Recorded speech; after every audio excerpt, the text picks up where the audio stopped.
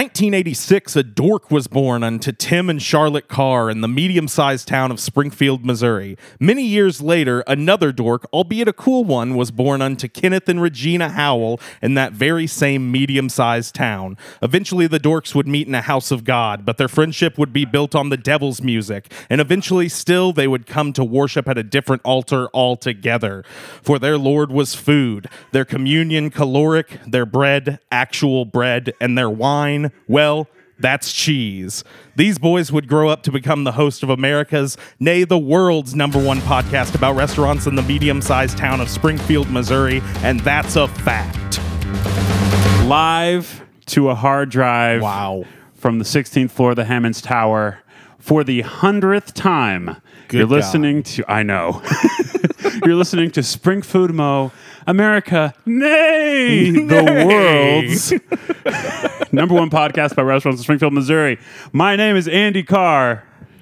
And my name is Dan Howell, and I am the cooler, younger of the two dorks. Dan, you look tired. Oh, boy, Why Andy. is that? I've got crow's feet to the sides of my eyes, bags under my eyes. My eyes right now are very telling, and they're telling that I'm tired, and of course I'm tired because I'm not rested. I'm not resting because I simply will not rest, Andy, until we've eaten at every single restaurant in this fair, medium-sized town of Springfield, Missouri. Oh boy, did you think we'd get this far, Dan? I truly, truly did not, Andy. Or I guess I hoped we wouldn't. Well, first 3 episodes I didn't expect it, but honestly, 4th episode on, I was like, I think we could keep doing this. Yeah, absolutely. When people started listening to it immediately, which is still odd. Mm-hmm. But yeah, 100 episodes. Yeah, those first 3 episodes, I just wish, I hope someday we can maybe redo those and get better episodes. I don't think so. I think those are just going to stay Well, yeah. the way they are. In fact, now that I say it out loud, it sounds really stupid. What a bad idea. I'm sort of an idiot for even saying it. Happy 100th episode, Andy. Hey, you too. And only 50 minutes late to the record today. Yeah. Well, just wanted to keep things regular. Yeah, we don't have like anything important to do afterwards. No, why would we? Andy. What a week. What a week for us specifically here at the podcast, but for the world, I would say. Mm-hmm. A lot of stuff going on out there.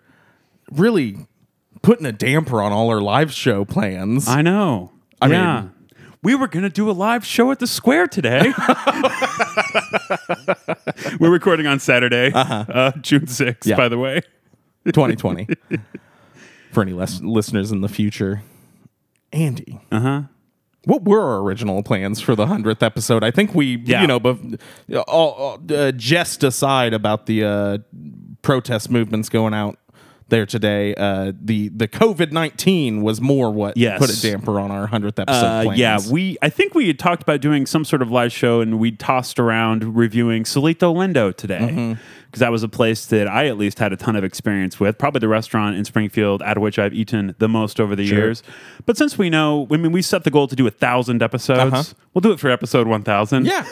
Yeah. Only 900 more episodes until then. Plus, I would assume we could do 500 bonus episodes in that time as well. Yeah, you'd figure, something more like 200 more bonus episodes. Sure. Is, what Tower Club listeners will get, $5 a month, half of which goes to support Ozarks Food Harvest. Lucky and the them. other half we're doing some other stuff with too, Dan. Why don't you tell listeners about that? Oh, Andy. So last month we provided I think almost like $250 to Ozarks Foods Harvest.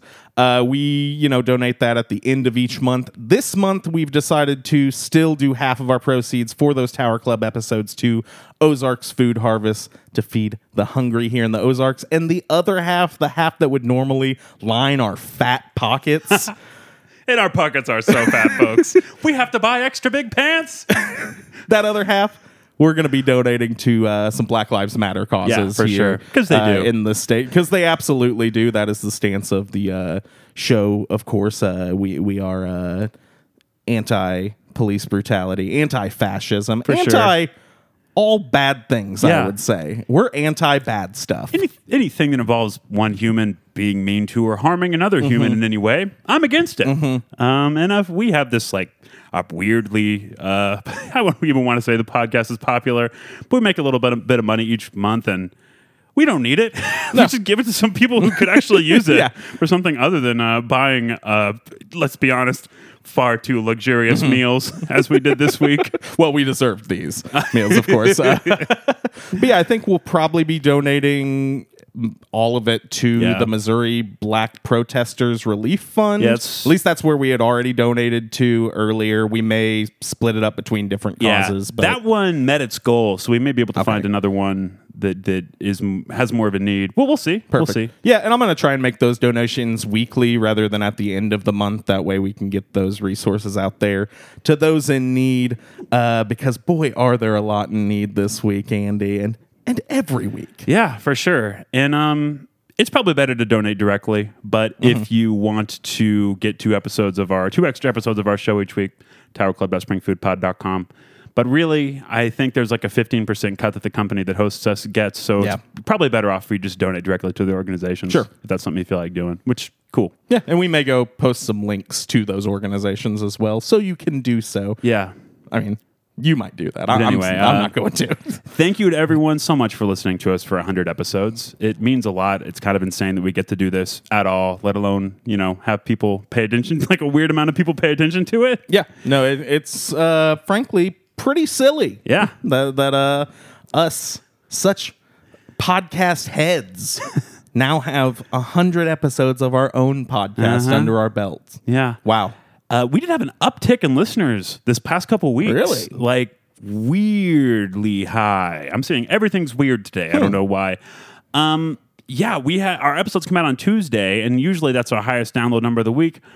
But Thursday was higher, Dan. Wow. People just listening to the back catalog. So I hope people are enjoying all those episodes. The show didn't get good till last week, so we're sorry about those previous ones. Yeah. I mean, that's just like bonus content for you. Start from last week. Actually, the week before that I thought was pretty good too. Start from episode 98, and then you got a whole back catalog of 97 before that are just not great. Not great to outright bad. Bad guests. We are bad. Oh, yeah. We've never had a good guest. No, we ourselves are not good, which obviously the listener has figured out so far, even if they're a new listener this week. But usually our guest is so bad that they end up dragging us down even further. So it's there's not much we can do about it, but we're trying our best. Randy Santel, YouTube professional eater with 1 million YouTube followers. Bad guest. Kenny DeForest, national stand-up comedian. Great guy. Oh, it's been on Late Night with Seth Meyers. Bad guest, Bad though. guest. Definitely not funny. Jeff Houghton. Bad guest. Sarah Jenkins, also on the Mystery Hour. Terrible guest. Terrible. You know who's real bad? Claire Porter. 417 former 417 magazine writer, hopefully a future one. Well, they caught wind of how bad she was. She was bad even though she came up with the premise of the show. I'm sorry, no she didn't. It's been that way the whole time. It wasn't because she wrote it in an article. Andy. Anyway, bad guests all around, bad hosts. But this is the last bad episode. This is the last one, yeah. You know what? We're not being meta anymore. We're gonna pull this show out of its own. We're gonna make them good for now on. Yeah, no That's more right. meta. We're an evergreen podcast after this episode. Yep, absolutely. But for this episode, you best hope you've listened to the rest of the show. You're not going to get any of the jokes. It ain't going to make any sense. Speaking of this episode, Andy, the episode that we're on here this week, I did make a promise to one of our Spring Food Most super fans online earlier this week. I was asking for people to match my donation to GoFundMe for the family of Breonna Taylor, one of the victims of police brutality that we're marching for. And I said that if my donation was matched, that I would do an impression of anybody's choice. Now, I'm not known for my impressions. I don't do impressions here on the show. It's an odd request. Yeah. I mean, I put it out there. I just thought it would be interesting if anybody wanted to hear me do an impression. And the only person who ended up matching my donation was Kelsey, our Spring Food Most super fan. And she requested that I do an impression of Harrison Ford. Now, there is a problem in that I don't have an impression of Harrison Ford. That's a big problem. Yeah, I tried it. I really tried my darndest to come up with one. But fortunately for me, and fortunately for Kelsey, and fortunately for all of our listeners, I was able to reach out to the man himself. Whoa! Yeah, and he actually called in with a voicemail. We're going to be playing a couple voicemails here on the show today, but our first here is actually from Harrison Ford, who just wanted to thank Kelsey for her donation and thank Spring Food Mo. And he actually brought one of his friends along with him to do the voicemail. So without further ado, we've got a little voicemail here from Tom Brokaw and Harrison Ford. He must have like a really great microphone set up at home because it doesn't sound like a voicemail at all. No. All of our voicemails this week weirdly sound almost professionally recorded, studio recorded, rather than on the phone. But, that's just the way of the world now. So let's go ahead and get into that voicemail from, of course, Tom Brokaw and Harrison Ford from the Star Wars. Harrison Ford, bit by an Ewok today on his ranch in North Dakota. Ford is in stable condition, but the Ewok had to be put down. Here to comment is Harrison Ford. That must be very difficult for you. In other news, American graffiti actor Harrison Ford crashed a convex freighter craft into the forests of Endor today. The regarding Henry Thespian sustained minimal injuries, but dozens of Ewoks were massacred. Thespian? What? Here to comment is Harrison Ford.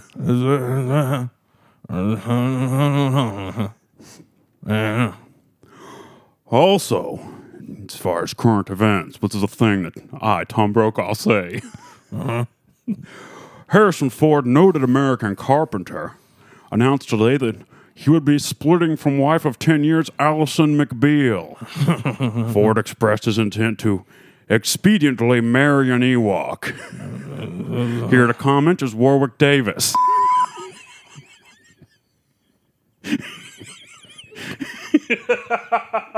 That was a long voicemail. It was. With an abrupt ending before veteran actor Warwick Davis could comment. Yeah, weird.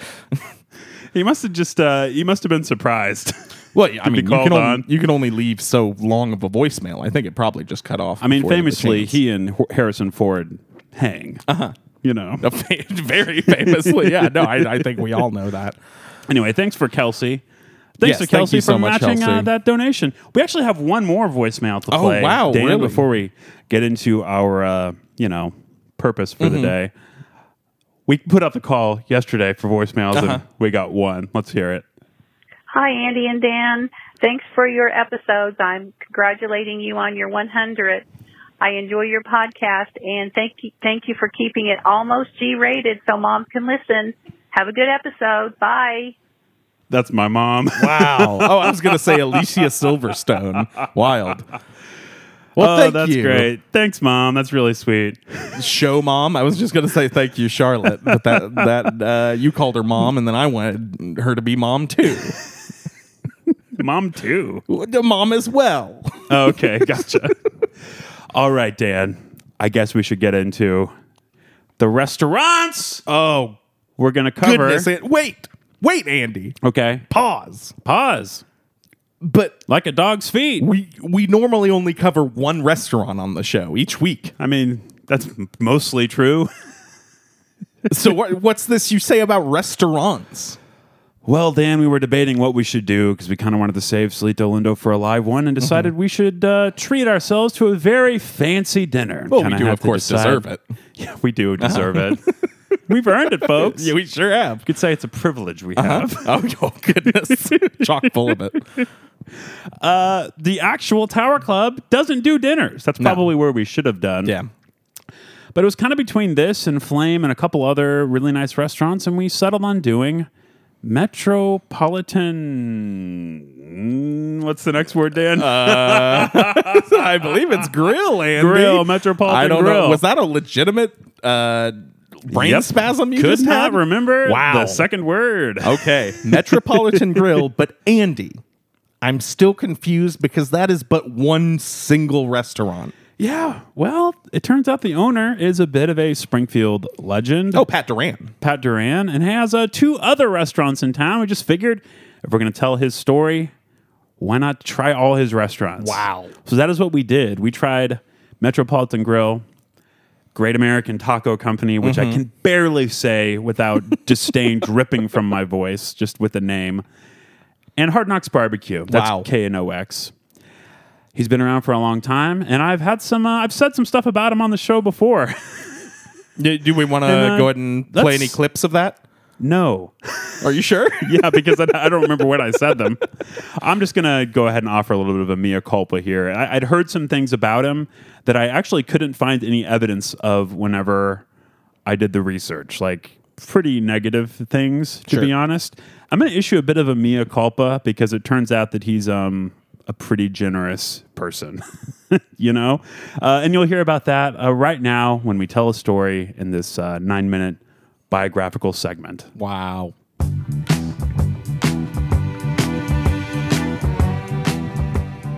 Patrick Sean Duran was born on April 10th, 1971. He grew up in Santa Fe, New Mexico, the youngest of his parents' 12 children. After high school, Pat joined the Army, where he served as a paratrooper. When he got out, he went to college on the GI Bill, at first studying to be a teacher, but eventually switching to culinary school. In the year 2000, Pat left New Mexico for Springfield to be near his retired parents. He'd visited them many times, and it just started seeming like a great place to live. He said, "Springfield is one of those places, if you visit enough, you'll move here." I'm a labor of love in my Persian gloves. Pat Duran did not start a restaurant right when he arrived, but rather he bought one that had already been established. Some listeners might be surprised to learn that Metropolitan Grill, a restaurant pretty much synonymous with Patrick Duran these days, was founded in 1994 by a man named Fred Coco. Pat didn't take over until 2005. Fred Coco was something of a prolific restaurateur in the 1990s. He was involved with Jay Perino's back then, as well as a few other places that aren't around anymore. Fred Coco certainly has his own story and probably deserves his own segment, but since he's not the focus of this episode, I'm just going to mention this one thing.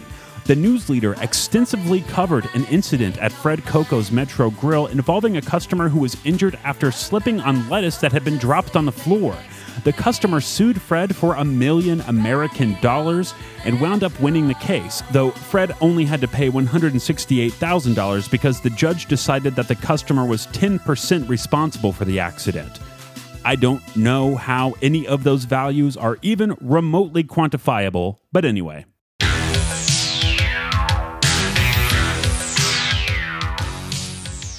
Under Fred Coco, Metropolitan Grill had primarily been an Italian restaurant, but when Pat Duran took over in 2005, it became something more akin to a steakhouse, though even that is too simple a descriptor. Metropolitan Grill is basically anything and everything Pat Duran wants it to be. The menu is experimental and all over the place. It's funny and funky. One section is called cattle, fish, fowl, swine, and wool. It's the meat section. Pat and his crew tried to source as many ingredients as possible locally, both for flavor's sake and to support the community. The official Metro website is kind of insane looking. There's huge text front and center that reads, "We are Jedi Knights of everything culinary and cool, offering an eclectic mix of world cuisines and taking great pride in our from-scratch cooking." The aesthetic of Metropolitan Grill is strange, weird, and fun, and it's totally unique in Springfield. And Springfield, at least the people in Springfield who can afford to eat at Metro Grill, seem to love it. For 15 years now, Metropolitan Grill has remained one of the city's premier, possibly even its most premier, fine dining establishments.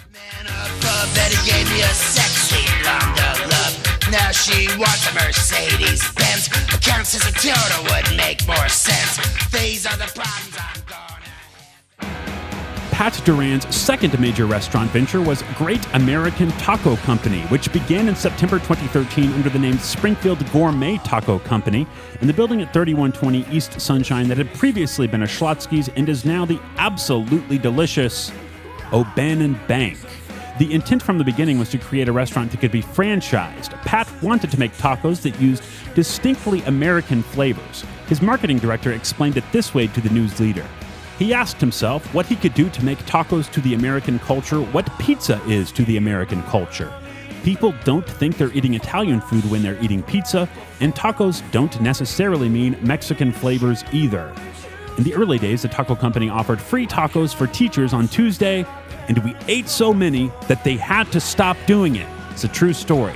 In October 2015, Pat moved the taco company to a building right next door to Metropolitan Grill and changed the name to Great American Taco Company.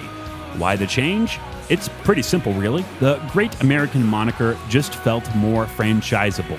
In 2016, the first expansion opened in Bentonville, Arkansas, but it didn't last long. That's the only other Great American Taco Company that existed beyond the second one that opened in Springfield in 2018 by franchisee Tyler Thompson. In spring of 2017, in collaboration with chef Peter Tyson, Pat opened a Wednesday through Sunday breakfast restaurant called Vespa Kitchen in the space right next to Metropolitan Grill. It was a bright space with a kind of a modernized 50s diner atmosphere. Lots of bright white tiling with black checks. Vespa Kitchen had a dish called Sriracha Chicken and Waffles, and it was the single best breakfast entree I've ever had in Springfield, rivaled only by the Biscuit Bar at another Pat Duran-affiliated restaurant, the long-gone Metropolitan Farmer. I would get the chicken and waffles with a side of salted caramel sweet potato fries, but now both of those items are the stuff of legend because sadly, Pat Duran closed Vespa Kitchen after only a year and a half of operation, and he did so in spectacular fashion, with a public Facebook post that was an absolute masterpiece of passive aggression. Here's what it said. The challenge of finding adequate staff proved to be a greater task than I envisioned when I first developed the concept. While I was able to bring in some amazingly talented personnel, there seemed to be a continual disconnect between my fundamental philosophy of success that I have had in the industry over the past 14 years. For those of you that know me well, simply put, things weren't going in the direction that I could envision perfection. So that means it was time to change direction.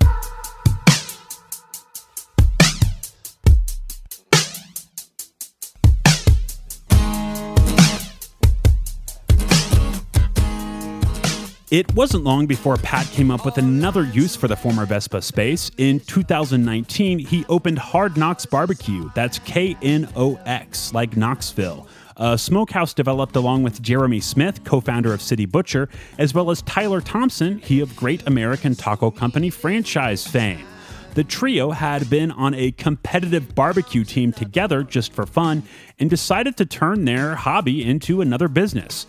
That's right, these dudes love cooking so much that when they get off work from a day of cooking, they unwind by doing some more cooking. Hard Knox Barbecue specializes in meats smoked with pecan tree wood, a flavor profile unique among Springfield's booming barbecue restaurant scene. Hard Knox also features a few proprietary barbecue sauces and dry spice blends, all of which customers can purchase packaged at the restaurant to use at home. Every day I hear knock, knock, knock. All attitude. Pat Duran has been an active, engaged, and highly public personality in Springfield for almost 2 decades now. He's passionate about what he does, and he's not shy about it when he objects to people's criticisms. He's outspoken, and he's proud of his work, and he's got every right to be. Pat Duran has built a kind of local restaurant empire beloved by thousands of devoted diners, and it truly doesn't seem like he takes any of that for granted. Pat has done a lot of charity work over the years for various causes, and rather than sum them all up for you, I'm just going to let Pat himself sum it up. On March 16th of this year, as restaurants had to shut down due to the global pandemic, Pat Duran posted the following public message on his personal Facebook page. Please don't give up on local restaurants. We are so much more than just places to eat or grab a beer. My own story is not a unique one. I started out as a soldier, served my country during both war and peacetime. I used my GI Bill to go to culinary school, paid my dues, and got lucky. God blessed me with a family and 4 restaurants that I work in every day. I have 144 family members known as my staff. They have all helped to make me a successful owner. I measure my success not with my checkbook, but with what it allows me to do. We feed 100 homeless veterans breakfast every Friday. We donate and raise hundreds of thousands of dollars to local charities, schools, hospitals, and churches. We deliver meals to our elderly and sick customers. We help people create lifetime memories, anniversaries, birthdays, first dates, engagements, marriages, first dances. But we get the other stuff too, last meals, funerals, and celebrations of life. But like I said, I am not unique in my story. Many other local restaurant owners tell a similar one. I know times are scary as the panic seems to be winning right now. We are taking every precaution to keep you all as safe as possible, I promise you. I only ask you don't forget about us local restaurants. We are part of that heartbeat that keeps a community alive. Pat Duran, owner, Metropolitan Grill, Great American Taco Company, Hard Knocks Barbecue. Mea culpa, you a culpa, we all a culpa. Oh, I think we actually have a guest here in studio right now, Andy, walking in. Oh, goodness. I mean, surely you recognize this fellow. Misa culpa! Oh, my Jar goodness. Jar Binks! That was Jar Jar Binks just in and out of the studio to say Misa culpa. Okay, well, yeah, I have referred to Pat Duran as a local villain before, and I learned that was very disrespectful and categorically untrue. Sure. He's done a lot for the community, especially for homeless veterans, cooking for homeless veterans every Friday. Doesn't get much more noble than that. I'll say we do disagree on some stuff politically. Sure. And honestly, kind of a problematic pick for this particular week of the show. Yeah, absolutely. But so that's not why we're doing it. We were doing it. I don't know why. We're This doing is a it, nice restaurant. of course, because we deserve it. Yeah. And we were doing it because we just couldn't really figure out another restaurant to do for the 100th episode. We had to just pick one and commit Yeah. to it, and we did, and it turned out to be this one. Yeah, we So, had some grand plans, but with the these state of the ones. world, it just ended up being these ones. In a little 3-restaurant showdown, Yeah. we've decided to call Duran the 3-meal ordeal. Not bad. It's pretty good. And I know what you're expecting. You think we're going to play Hungry Like a Wolf. Not going to happen. would never do it. We're not hacks. What a hacky choice. That would be so hacky. Rather, we're going to do, I don't know, something much less hacky. Yeah, for sure. I'm going to say right now, Dan, we do have the next 3 restaurants planned out, and we purposely picked them and have actually been planning on covering these restaurants for episodes 100, 100, 203 for about a year, I would say, maybe more. After that, I think we ought to commit to doing Big Mamas. Yeah. Oh, yeah. No, You know? I think we should maybe slate out a whole month of Black-owned Absolutely. businesses if we can accommodate that. I know we've already covered a handful in the past, and there's not, as far as businesses go in Springfield, there's not a huge number of Black-owned ones, so I don't want to get them all out of the way in one fell swoop, but I would definitely like to do a series of that. Definitely. That would be cool. We covered a couple of the major ones already. Crosstown Barbecue. Absolutely. Highly recommended. One of the absolute best restaurants in town. We're going to talk about a good barbecue restaurant today. I'm going to go say Crosstown is my absolute favorite, and definitely. I highly encourage people to go patronize that place as many times as possible, all the time. Do it right now. Stop the podcast. Have it for breakfast. Say hey to Steve. Tell him Andy and Dan sent you. And he'll go, huh? What? He'll go, huh? And also, we're not open during these hours. Please go away. Anyway, so I guess we can start the Pat Duran 3-meal ordeal. We can do chronologically. Wow. Reverse chronologically. Let's start with Hard Knocks Barbecue. Let's do it. It's just opened last year, Dan.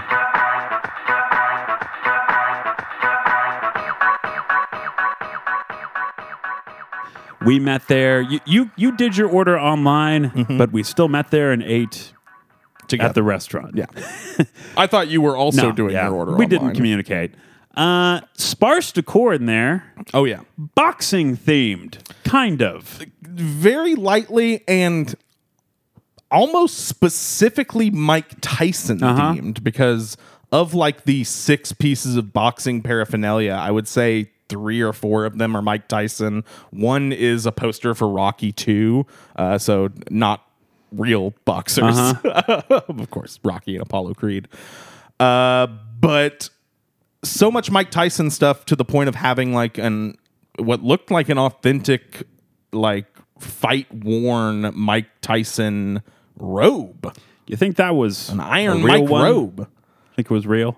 I mean, I don't see why you would have like a replica of that, but I guess, boxers don't do that many matches. There's probably only Listen. 35 of those. His name was Iron Mike. Why didn't he wear an iron robe? It looked like cloth to me. I was going to say it looked pretty wrinkled to me. He ought to have taken a cue from his that's name. good. Yeah. Yours is better. Better even. But yeah, a lot of Mike Tyson stuff. No ears on the menu, though. Oh, Wow. Again, I remind you, we're not hacks. I was definitely going to try to fit that in, Dan. Some sort of ear thing. Okay, let's get into the food. Let's start with the sides. I tried some beans. Some beans. I didn't get any of those beans. Totally fine barbecue beans. A little sweet, a little peppery. Not bad at all, but not a standout. I would Pit say beans? pit beans. These pit beans? Maybe had some meat in there too. This is probably the only thing on this menu that I'm not going to rave about, Dan. Oh, really? Not to spoil my reaction to everything else that I tried. They were totally fine. What was the side that you tried? I had, Andy, the coleslaw. You had me? I had a nice slab of Andy. Little did you know that whenever they removed that tumor from your neck, it got sold to Pat Duran to serve in his barbecue So restaurant. small. It's such a small little tumor. I know.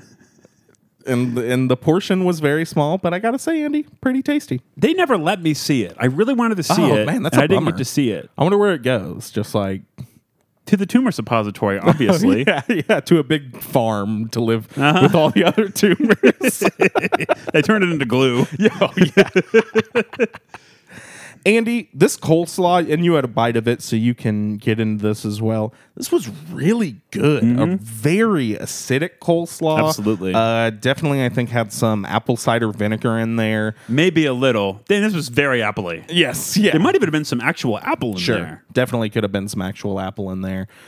And just, clearly like hand-cut cabbage mix-ins, not from just like a Dole bag. Really, really good. I liked the coleslaw on its own. I liked it even better as a part of my sandwich because I do like to put a little slaw on my sandwich here and there. Carolina style. I really enjoyed the coleslaw. Good, great side option. Yeah, I think we both also ordered barbecue cheese fries. It sounds like something we would both order. Very thin fries. I would say you could compare the thickness to a McDonald's fry, but they were maybe even longer and softer than McDonald's fries. Ooh, I would say the thickness of a Steak and Shake fry. Oh, Andy. nice. I That's think better, you're yeah. overestimating there. You're right. Shoestring, definitely by definition. Heavily seasoned with salt and rosemary. I'm sure there was some other kind of seasoning in there, but rosemary was the primary seasoning. Now, they have rosemary fries. I'm not sure if these are the rosemary fries or some completely different seasoning. They are. They are, and I will not get to my reasoning for believing that until about an hour from now. So, Andy, I commented on this whenever we ate lunch together there. I thought that they tasted like Andy Capp's hot fries, which you don't know what those are. No. Which, to me, and I'm sure the listeners, is insane. I don't eat a lot of frozen. I eat almost no frozen food, actually. Okay, well, that's good because Yeah. these are not frozen Okay. treats. They're, of course, in the chip aisle, Andy, most Oh. commonly found at your gas stations. I ain't been down a chip aisle in years. This Andy Capp's hot fries are just they're like a childhood sense memory for me. Like it's a bag of chips, but they're shaped as fries, Andy. So you pull out these little fries from the chip bag, but they got chip type crunch, and then they got this hot seasoning on them. These I felt did not replicate the texture of Andy Capp's hot fries, obviously, but the texture of some lovely fries with that great Andy Cap seasoning, along with a spoonful of sugar, Andy, because they were a little sweeter. Really, really fantastic seasoning on these. They also had mine had a very thin layer of like gooey queso style white cheese, because you ordered yours to go. Yours cheese was on the side. Mine was on it, and the cheese was very thin, but also dense. Yeah.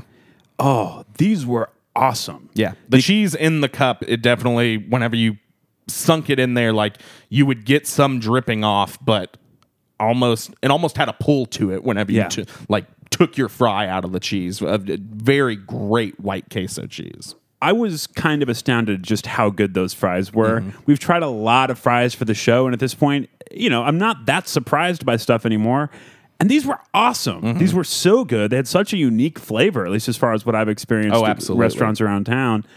I was thrilled. I'm so excited these fries exist, and I already can't wait to go back to Hard Knocks and try them again. I would say absolutely the most unique fries in town, even beyond like your smoked fries at a.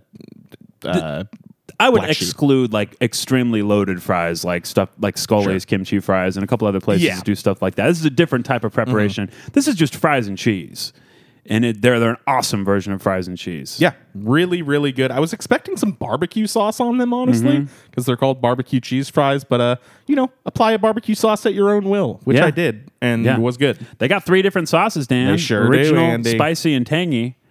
I think that the original and the spicy tasted very similar. I think there was probably just like some added, some kind of hot seasoning added to the original to make the spicy.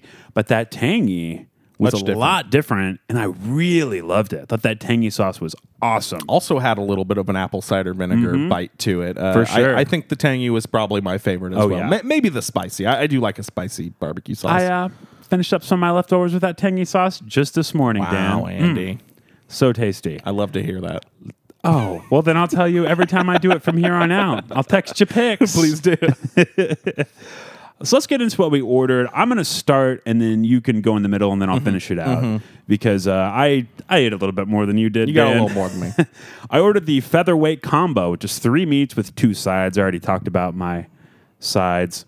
The chicken thigh, chopped brisket, and pork ribs were my 3 meat choices. I'm going to start with that chicken thigh, Dan. Featherweight, is that the tiniest of that's the lightest of the weights in boxing, right? No, well, maybe it is, but that wasn't the one that had. There was another one lower than this that had 2 Is it meats. welterweight? Is welterweight I don't lighter know. than? I don't. I mean, feather only seems like very boxing light. movies, and I don't like actual boxing. Yeah.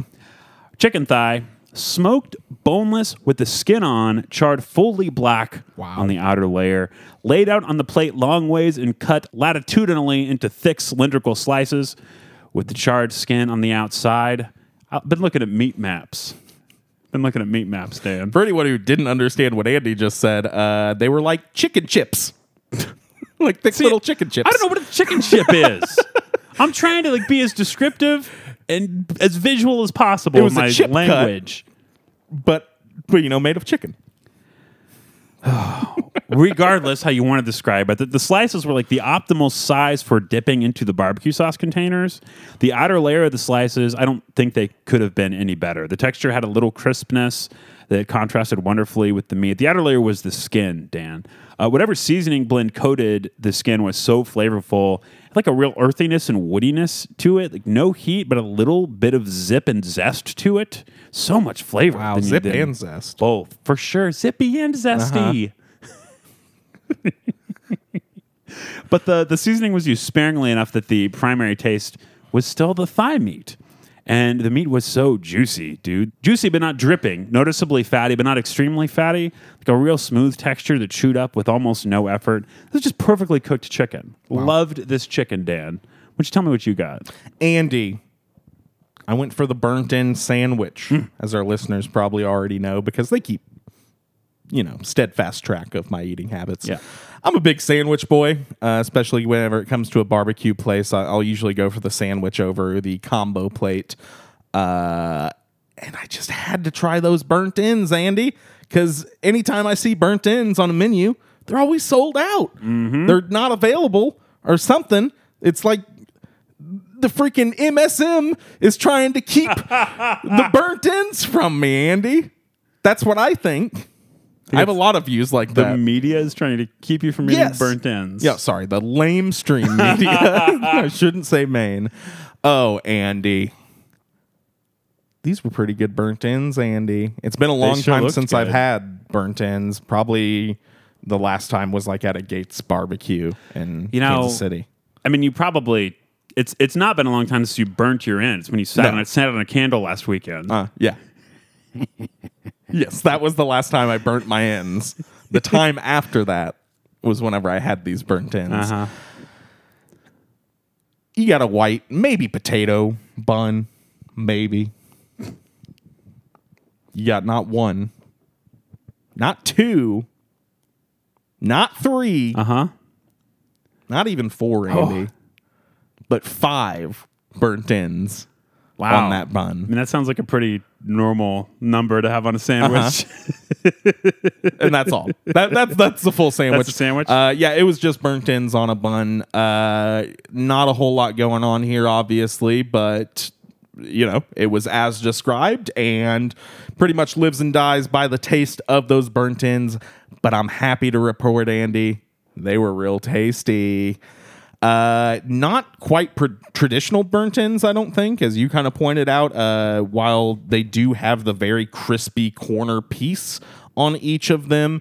It felt like there was maybe a little bit more of like the roast intact. So you get a little of the real moist, nice roast meat there with it as well. I mean, they were brisket. Sure. Brisket burnt ends. Yeah. Yeah. Well, you get some of the pieces of brisket in there, but I don't know, they had like a tenderness, like a roast. I think of a dryness comes to mind sometimes whenever I think burnt ends or brisket in general. I get what you mean. But it was nice and moist, and whenever I ladled some of that barbecue sauce over it, boy, it was a tasty, smoky barbecued treat, Andy. I really like the burnt end sandwich here. I really like the burnt ends in general. But we'll get into that a little more later. The reason I brought up the brisket is because that's one of my other meat choices, Dan, and I think that your burnt ends looked a whole lot like my brisket. And when I tried some burnt ends later, which we'll get into later, I was like, this is definitely just the brisket. Just like with a little bit heavy on the char side of things. Are you saying I've been swindled, Andy? No, not at all. I'm saying that some places do actual burnt ends and some people surveys, like, we'll just cut the end off a brisket. Duran swindled me. No, we didn't. And he's definitely going to hear this. Oh, this is a dude who reads his own press. And also probably listens to it. He has our phone number and name and the time that we visited the restaurants.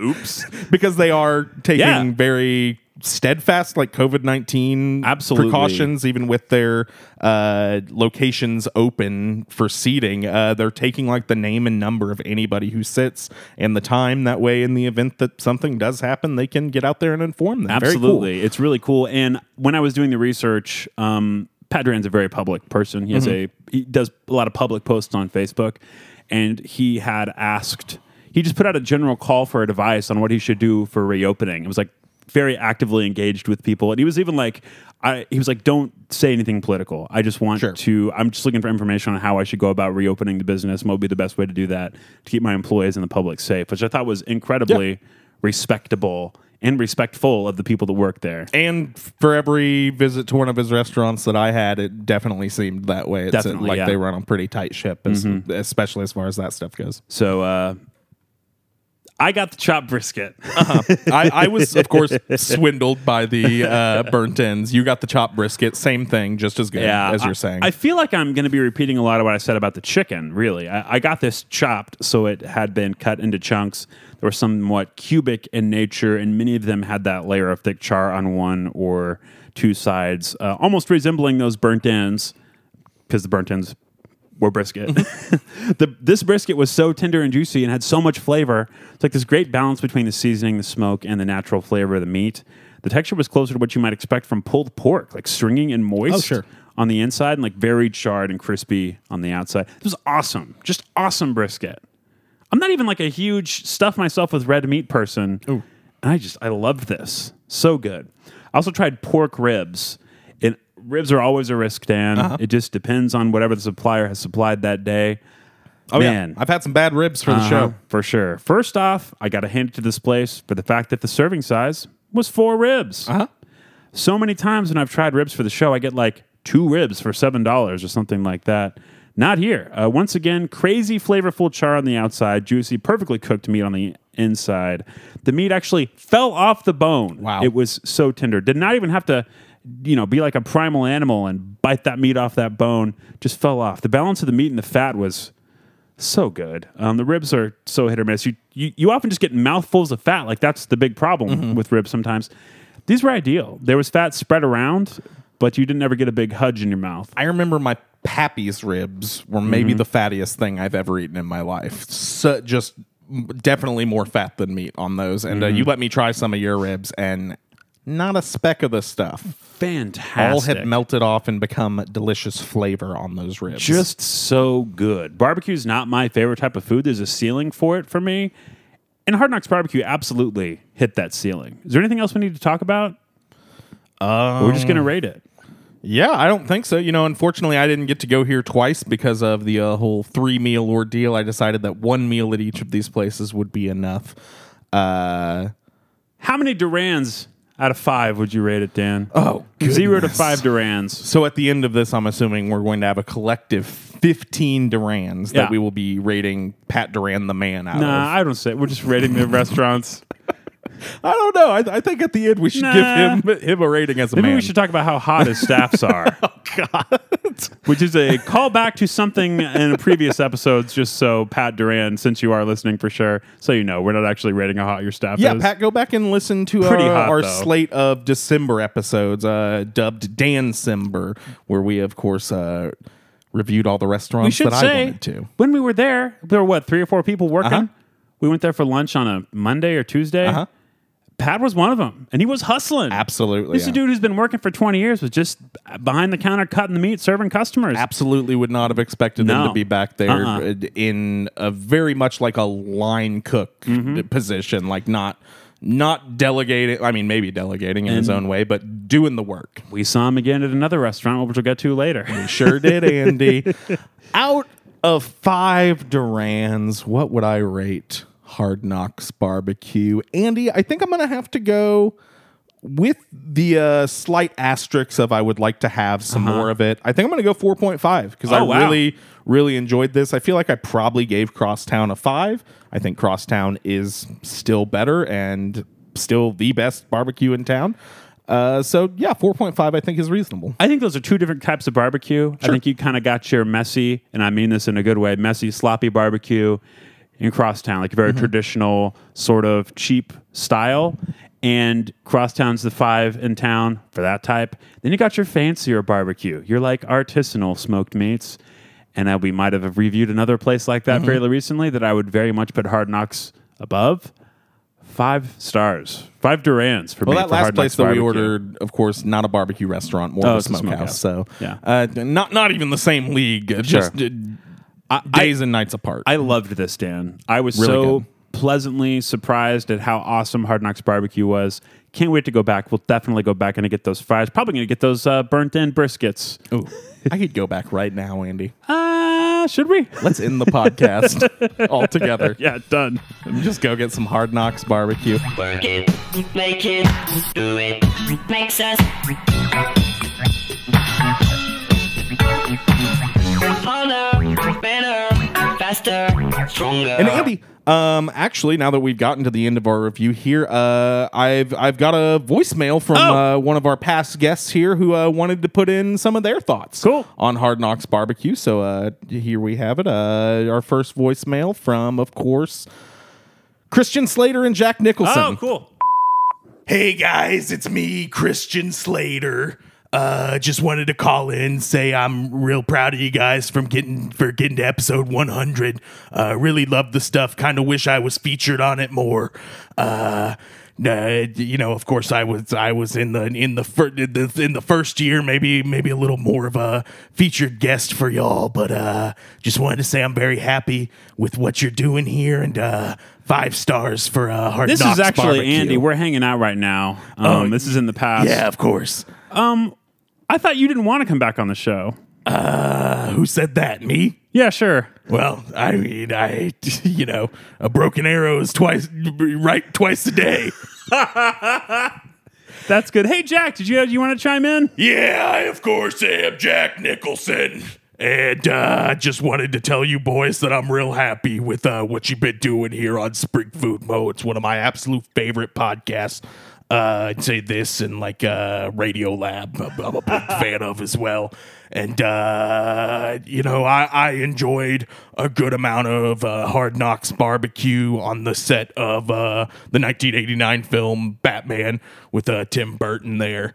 And I gotta say, I love it. 5 whole Durans for that, and but Pat Boy, don't be swindling me. Don't be swindling me with those burnt ends. And you got anything else to say, Christian?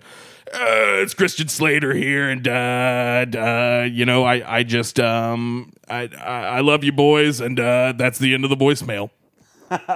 Wow, cool. Another exceedingly long voicemail. Weirdly, I don't remember hanging out with them. Yeah, that was weird that you popped up. I don't know why I butted in. I'm happy to know that you're socializing, Andy. It's hard. It's hard to pick up the phone, you know? Okay, let's get into Great American Taco. Wow, Great American Taco. Oh, boy. I don't even know where to start with this. It's not Great American Taco Company. It is Great American Taco Company. Taco Company. I just Andy, like the abbreviation GAT. I just saw the Great American Taco truck. Oh, just down the street Really? from where we're at right now. doing what? I don't know. It was in the parking lot of Ampac there, seemingly for some kind of event or something. I don't know. There was like a tent up, and they're serving people out there today. Down a series of roads from the tower here where we're at currently. I say down the road, but it's a little, a series of roads. We do record in the 16th floor of the Hammons Tower for new listeners. So you know. Absolutely. They were set up on this. They got the truck on the 8th floor somehow. All right. Great American Taco Company. Look, Wow. I don't think there's anything inherently wrong with, a Caucasian man opening a taco place. That's not bad. We like Mexicanville is that way. Team Taco's that way. It's like how you do it and what you do with it. You can if you compare the product at Team Taco versus the product at Tacos El Gordo, they're two totally different things. Just like a form. So I don't think there's anything inherently wrong with that. Anything I have to say about this is coming from a place of just not liking the way the food tastes. Sure. It's not like an ethical thing for me. Way to preface the review, Andy. I mean, I tried. I tried with this place. Yeah. I really did. And I have a theory as to why I like it so much less than the other place, but we'll get to it. Yeah, let's start with the sides, and I think by starting with the sides, we'll probably be starting at the bottom and working our way up to things that we maybe liked, because, let's go ahead and get into it. How about that pico rice, Andy? Oh, Dan. I don't know if that's where I can start or not. I have so much to say about this. Yeah. Everything on here has pico. Yes. I mean, it's on everything. Can we start with the drinks? I'm so sorry. Andy, I did not have a drink, but I would love for you to start Okay. with your drink. I got what's called our award-winning Sauza Blue House Marg. Premium Sauza Blue Silver Tequila, House Citrus Sour Mix, Triple Second Fresh Lime. First and only word in my notes, Dan, tart, with 4 exclamation points. Almost unbearably tart at first. I got used to it, though, and kind of came around to it. Wound up enjoying the intense flavor, even though it lacked like the refreshing quality that most margaritas have. Sure. Like the reason you drink a margarita. But it's still pretty good. Just kind of a different thing from a normal margarita. I mean, it was like drinking crushed up sweet tarts, like liquefied sweet tarts. Wow. Okay, yes, it was that is so tart. How about chips? You get some chips? Andy, I did get some chips. I had my order to go, picked it up through the drive-through window there on the Republic location, and I was given a clear bag of chips, a sealed bag of chips. Not surprised about that. Still pretty good. I actually like the chips a lot. Not quite restaurant style in that they have higher level of crunch. Like they're not very thin Yeah. at all. Definitely like white corn tortilla chips. I liked the chips. My problem was more with the salsa. What'd you think of the chips? Very thin, kind of food service bagged chips. I didn't know they were bad because I actually ate there, and Maybe that's just their to-go way of doing chips. I don't think so. I think that they're probably bagged chips. I can't see them making anything fresh at this place. Nothing special about these chips whatsoever. They were fine, but they're okay. They have several different salsa options. I think 3. The one that I chose was the ultimate salsa. Ooh, really? It seemed like the most elaborate. They said it was the spiciest one. I didn't receive that option. Oh, really? Huh. This tasted like paste picante. Sure. And that's a very negative for me.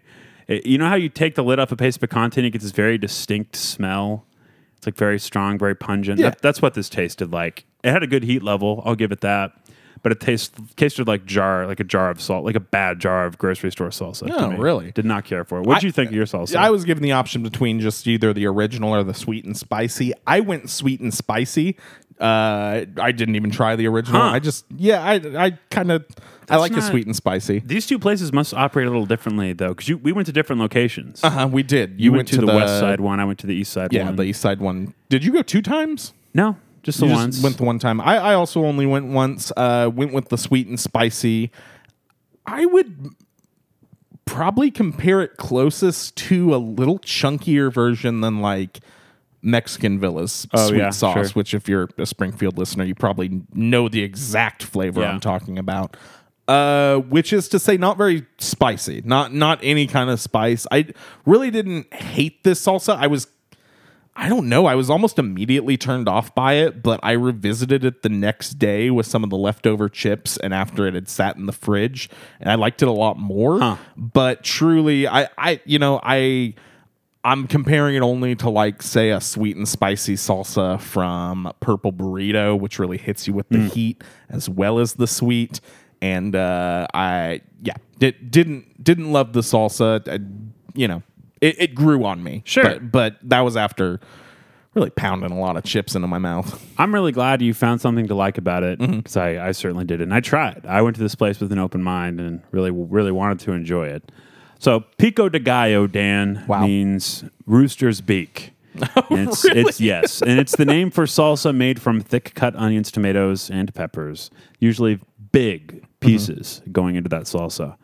My family usually orders pico de gallo to put into thin, watery salsas to thicken them up and give them more flavor. Oh, sure.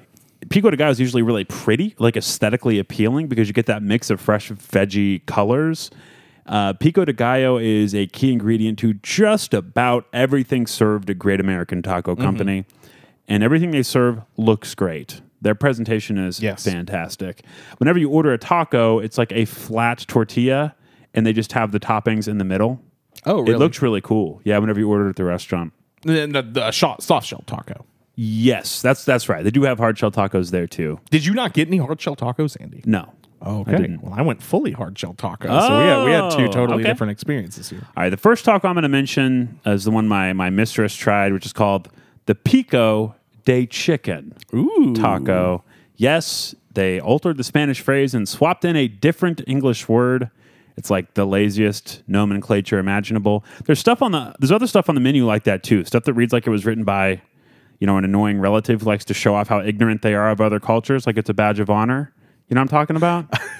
Well, just the name Pico de Chicken drives me insane. Why not call it Pico de Pollo, Dan? I'm not saying my aunt is annoying, and I won't even say the name of my aunt or which aunt this is. Is it the aunt that likes every Facebook post that I make? Oh, God. Surely. No, probably not, actually.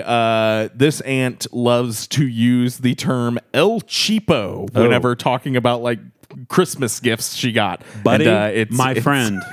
Don't love it. They're the cheapest margarita at Great American Taco Company. You know what it's called? Is it called El Cheapo? Yes, it is. Wow. It absolutely is. Thank you for proving my point. that might Unbelievable.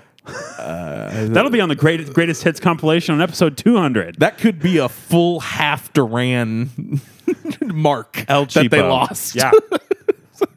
I can't believe you so effectively proved my point. We did not discuss this No, we before, didn't. folks. Okay. If a person knows what pico means, they're going to know what pollo means, is my thinking on this. I know what pollo means, but not pico. It's beak, dude. Well, now I know Yeah, after okay. you told me today. Right. But the point is, pico. Okay, if you don't know pico, you might not know pollo. But if you know pico, you're going to know pollo. Sure. Okay. Anyway, That's definitely stands. You're right. my current mistress, the person who ordered the small pico de chicken taco, is a highly adventurous eater, one of the least picky people I've ever eaten with. And honestly, I treasure the memory of watching her face change after the first bite of the pico de chicken taco. Now, this was small, so it was a Paquito pico de chicken. Yes. Okay. Good. Thank you. Yeah. She started with this, very typical, lovely, easygoing smile. And her face scrunched up, and she shook her head a little bit and said, "It's so sour." Oh, I was literally about to say like a baby eating a lemon. Yeah. It was seriously like watching a little kid eat a Warhead candy for the first time. Oh, beaut. For some reason, my reaction wasn't, "Oh, no, I'm so sorry." But instead, I was enthusiastic. Go, "Hey, can I have a bite? Can I try it?" And so I took a bite, and she was absolutely right. It was rancid. Whoa. Just disgusting. Whoa. I mean, it tasted like, when you have leftovers in the fridge, you're not sure if they've been in there too long to eat or not. And then you take a bite and you instantly know that, this has been here too long. I can't eat this. And you spit it out. That is what this taco tasted like. Whoa. Just pure abject horror on a plate, Dan. Now, was this... I also had a chicken taco. Is this just the standard shredded, like, white chicken?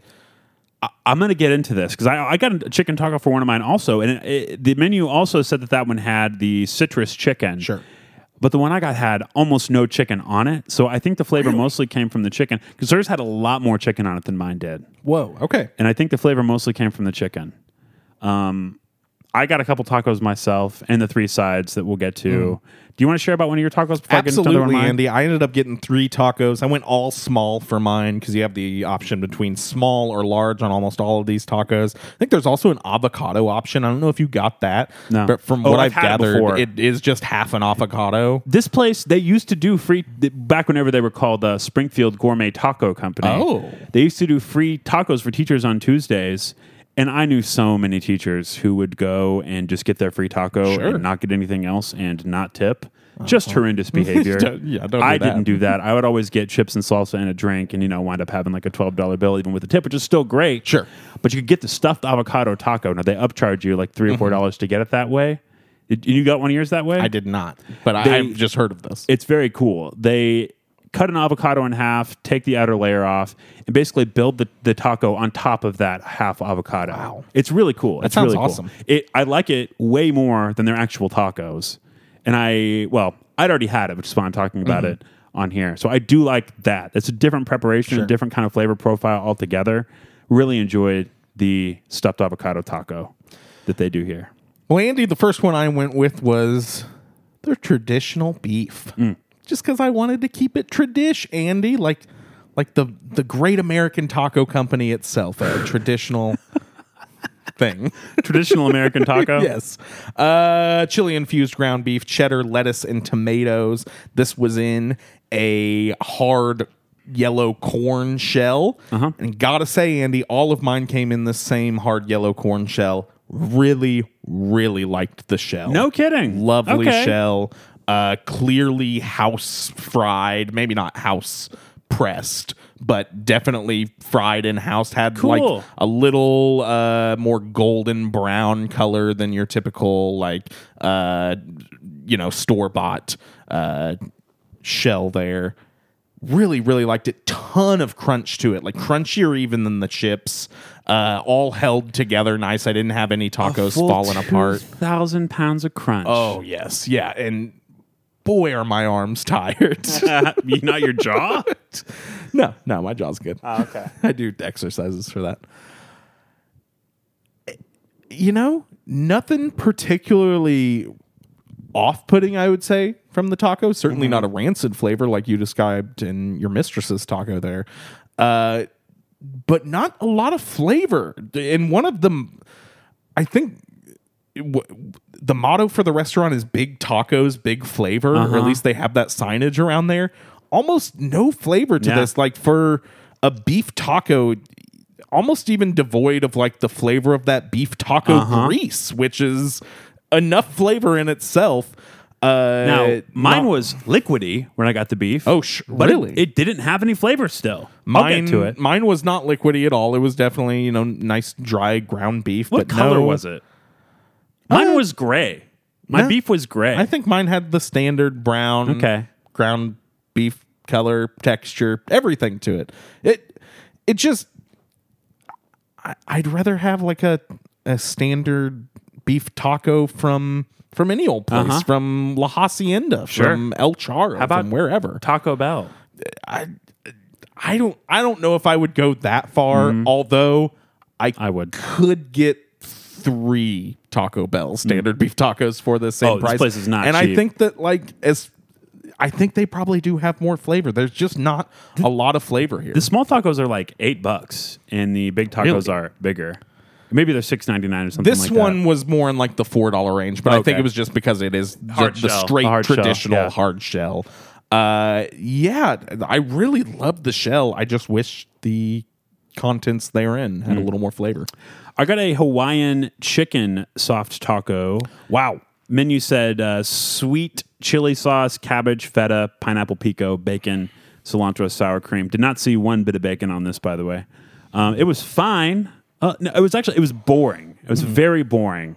Had like a full measuring cup of very pretty pico de gallo along with some red onion on top. It also had some pineapple with it, but I'm guessing it was like frozen or canned pineapple because it had none of that like intense pineapple flavor. Like pineapple is characterized by a pretty intense and distinct flavor, none of which appeared in this taco. It didn't taste any different from the pico de gallo that I had on, literally everything else that we ordered. This had way less chicken than the other taco, like I mentioned, which is for the best, because it was the same pulled, liquidy, stewed chicken that had that kind of gross texture and barely any flavor. The one thing that set this taco apart was that it had a little bit of feta cheese on it. I like feta. Feta's good. It's pungent enough that it's like hard to mitigate the flavor. Yeah, not something I associate with Hawaii. No, necessarily. I did look that up, and I guess feta does exist on some Hawaiian dishes, but it is certainly isn't something that I associate with Hawaiian food in my head. The hints of feta flavor I enjoy, but everything else was so bland. And I found my flour tortilla to be dry and chalky, which can actually be okay depending on what's inside. But this was just very bland. Almost no pleasure eating it whatsoever. But it wasn't off-putting like you said earlier. It was okay. Tell me about another one of yours. Andy, next up, went with the Texas beef. This is chili beef and beans, queso, pepper jack, cheddar, cilantro sour cream, tomatoes, and pickled jalapenos on top there. Andy, beyond the flavor of those pickled jalapenos, exact same taste as the traditional beef, which is to say, not a whole lot. I was kind of hoping that the pepper jack and queso would maybe heat it up a little more. I was definitely expecting something a little hotter, especially because like they really dot the entire top layer with those jalapenos, as you can see in the picture on their website. Lovely looking taco. Really enjoyed that shell again, but basically had the same problem as the other one. Just not a whole lot of flavor. And honestly, it says it has queso on there. I didn't get a strong taste of queso, and it rocks my world considering how good the white cheese sauce is at Hard Knocks Barbecue. I know. It's wild to me that it's not the same across the board. Since we can just get into that now. I mean, this place was designed to be franchised out. Sure. And I think that they must have like a different supply chain set up to make it to where they can source a lot of locations if they were to actually spread to other locations successfully. And I have a feeling that's why this place tastes so much different and the food is such a different quality than the other two restaurants. That's my theory. Yeah, my last taco was a chicken taco, and whenever you say pulled and wet, it does not describe the chicken that I had in the slightest. Weird. Definitely That's so not bizarre. Wet. I also got an ultimate beef taco. This is like their end-all be-all taco at this place, Dan. The ultimate one. Ultimate does indeed mean end. The menu said it had green chili sauce, red chili sauce, melted white cheddar, lettuce, cilantro, sour cream, and pico. a pico mind blower that they put pico on this. And that all appeared to be true, but the only thing I could taste was sour cream. Just big old mouthfuls of sour cream layered over a tiny amount of beef. So little beef on this, Dan. Almost none. I didn't have that problem in any of mine. I would the say meat amounts. less than a centimeter worth of beef on the bottom layer of this taco, Really? Dan. So little beef.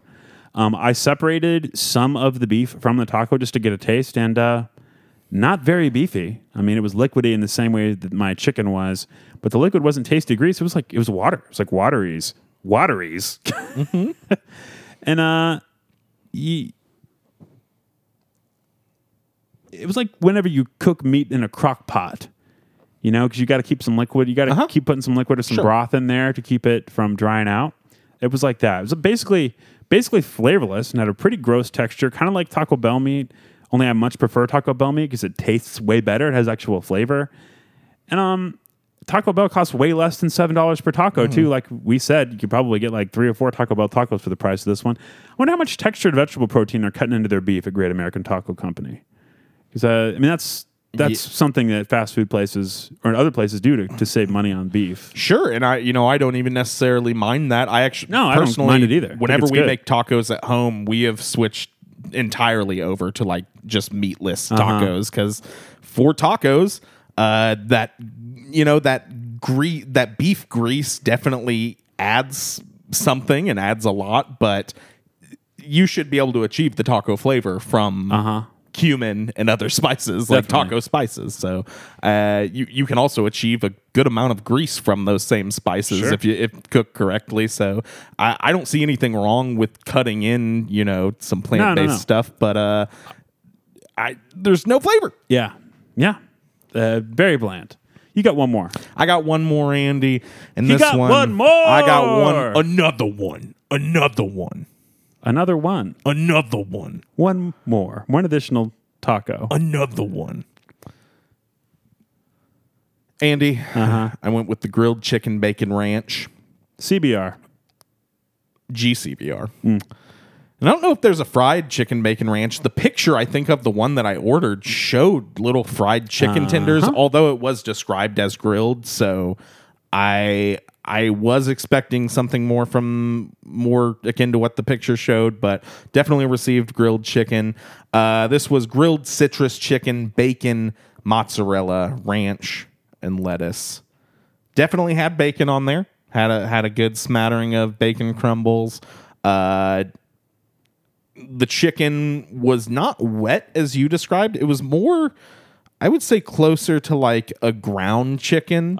In that it was not that it was cooked ground, but it was at one point a cooked chicken breast and then ground rather than pulled into strings, which I don't hate. I kind of like that in a chicken taco, really.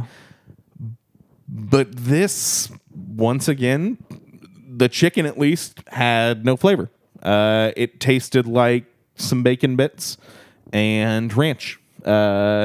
I don't know why mozzarella is the cheese that goes on this either. Who knows? Considering mozzarella is not like a very flavorful cheese.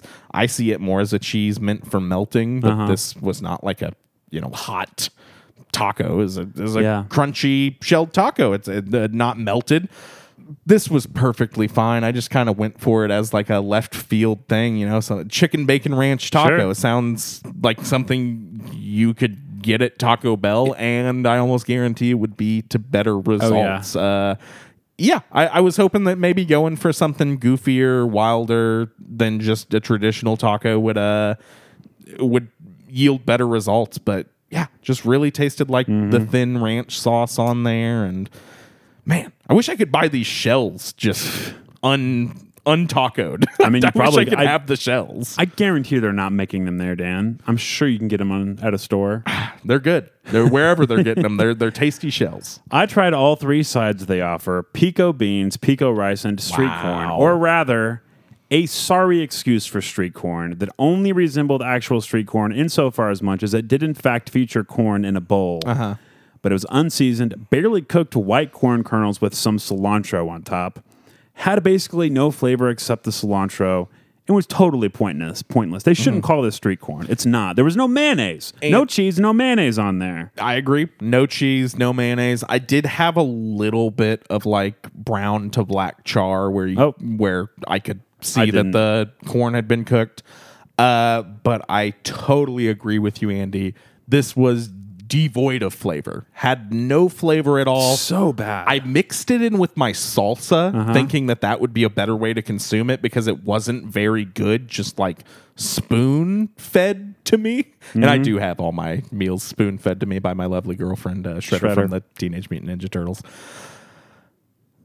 Pat, that's what we call my girlfriend, longtime partner of mine, about 6 years now, over 6 years now I've been dating her, and we've gone through a series of nicknames for her. Currently, we're settled on Shredder from the Teenage Mutant Ninja Turtles. It's a dumb, long nickname, but I don't want to think and that Pat, let me explain my relationship history. If you go back and check out the Valentine's Day episode from a couple years ago. I mean, you can, but whatever. I like having a series of mistresses. But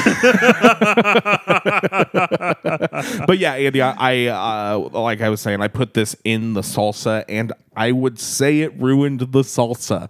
Thankfully, they gave me more than one cup because I had to discard the one that I put the street corn in because it made it less flavorful. I did not like the street corn. Oh boy, how about that Sam pico rice, Dan? Oh boy, Andy. Basically exactly as advertised. Some bland rice with some bland pico de gallo on top. I don't think we've mentioned that the pico de gallo has no flavor, despite being pico de gallo. Didn't. And like it's frozen. They're frozen. They have to be frozen vegetables. The way it appears, it's not like a bad looking pico de gallo. Great. It's got bright color to it. I saw some like chunks of jalapeno in there that I assumed whenever I ate them would really light me up because it had like the bright green pop of a very fresh cut jalapeno. And Andy, the pico rice did not have any flavor. None. I wish I had a synonym phrase for no flavor because that's what I've been saying so much. But yes, I would say that it was bland and it was wet and it was hot. Wet. Yeah, my rice was a little wet. Oh, interesting. I wouldn't call mine wet. At least it wasn't wet rice, so it had that going for it. The beans, I would say, are slightly more interesting because there were two or three different types of beans in there with the pico de gallo on top. I do like it when places serve beans without any liquids. There's no liquid in these beans. I'm not saying they're dry, uncooked beans, but they're cooked beans that have been drained of whatever broth or juice they were cooked in. These are okay. I would have preferred some more flavor or seasoning, but I thought those were fine. I do because I like beans. I'm a bean boy. You know who makes good pico? Who? That guy with the tall haircut from the Street Fighter franchise. Blanca? No. What was it called? Pico de Gallo.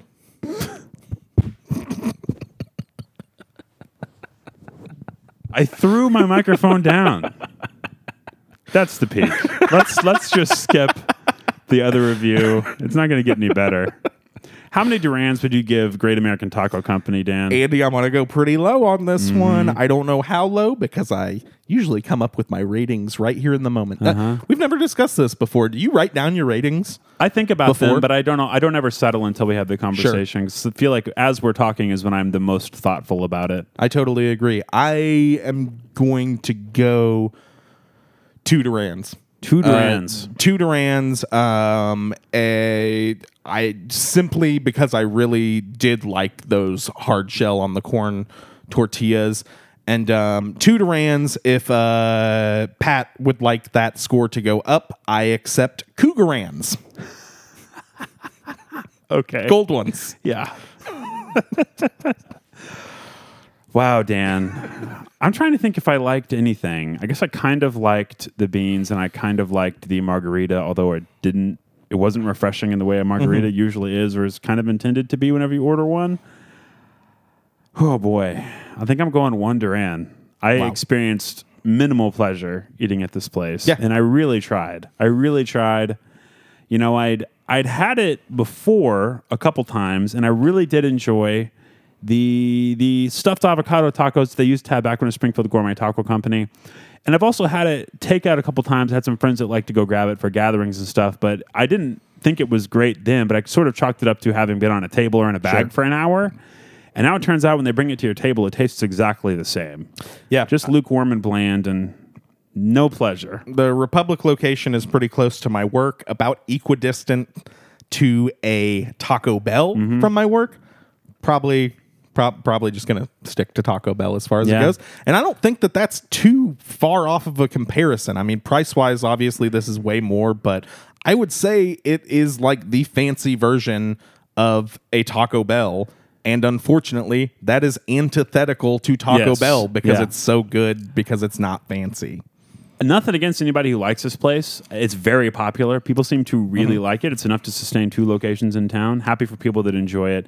Very much not for me. I just need a little bit more flavor in my food. You know, maybe I burned out my taste buds or something eating all that spicy food. I'm going to go ahead and say I do have something against people who like this place, and I will throw hands at you. Cowboy, great American cowboy. Big high boots, Stetson hat, and a leather vest. Cowboy, great American. Oh boy, Dan. Should we play a clip from an old episode now? Oh, yeah, absolutely, Andy.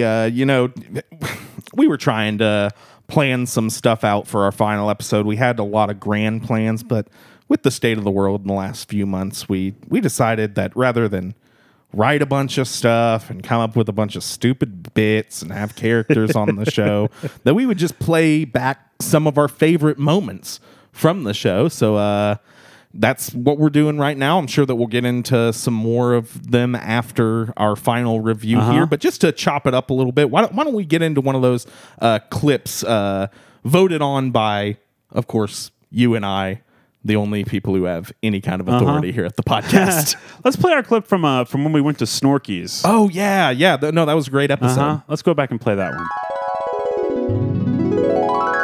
Well, that about wraps up our review of Snorky's Submersible Sweets, one of Springfield's first subaqueous cotton candy cubbyholes. I think we can both agree it was actually pretty good, even if they haven't quite nailed how to maintain that soft and sticky cotton candy texture underwater. Yeah, I also think Snorky's is a little overpriced for what it is, since you have to get the Wonders of Wildlife ticket and also do their Swimming with Sharks program to actually get into the aquarium to visit Snorky's.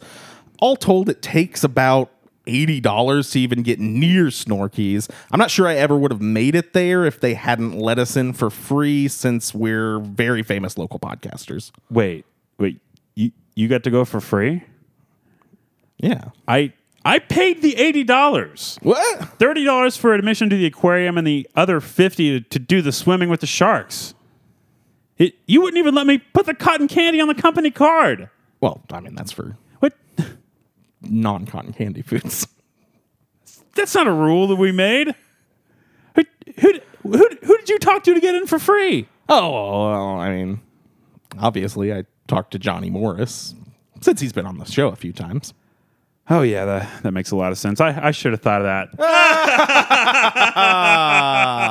This coming January, Snorky's Submersible Suites is opening a second location in the deep end at the Grant Beach Pool. Wow. Such a good episode. What a great episode that all of our listeners surely remember and hold dear in their hearts. I think that was from March of 2019, somewhere around there, when Snorky's opened. Yeah, I think so. I wonder if they're still there. I haven't been to Wonders of Wildlife since then. Nor have I. I'm sure that they're doing fine, though. Wet cotton candy. Who'd have known? They got the market cornered on that. That's cool. Should we move on to Metropolitan Grill, Dan? Oh, Andy. I guess we oughta. That seemed fully exasperated. Call me Exasper. Exasper the friendly host? Yeah. Metropolitan Grill. Wow.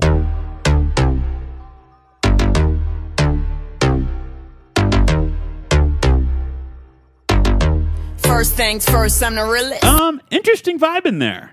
They did have mannequins set up in certain tables, which was pretty fun. Yes. We got seated by the mannequins. We did get seated by some headless mannequins. Gotta say, I kind of like that. Yeah. It keeps you nice and socially distanced from everybody. It was fun. It was fun. I would say even with the mannequins included, we were the worst dressed people in there. Absolutely. Specifically you. Yeah, I mean, I think I wore shirts and a V-neck T-shirt. Shirts and a V-neck. Shorts and a V-neck T-shirt. Andy wore a shirt for pants, Uh-huh. which was the first problem. And I would say as far as arriving there, we also definitely had the least expensive cars in the parking lot.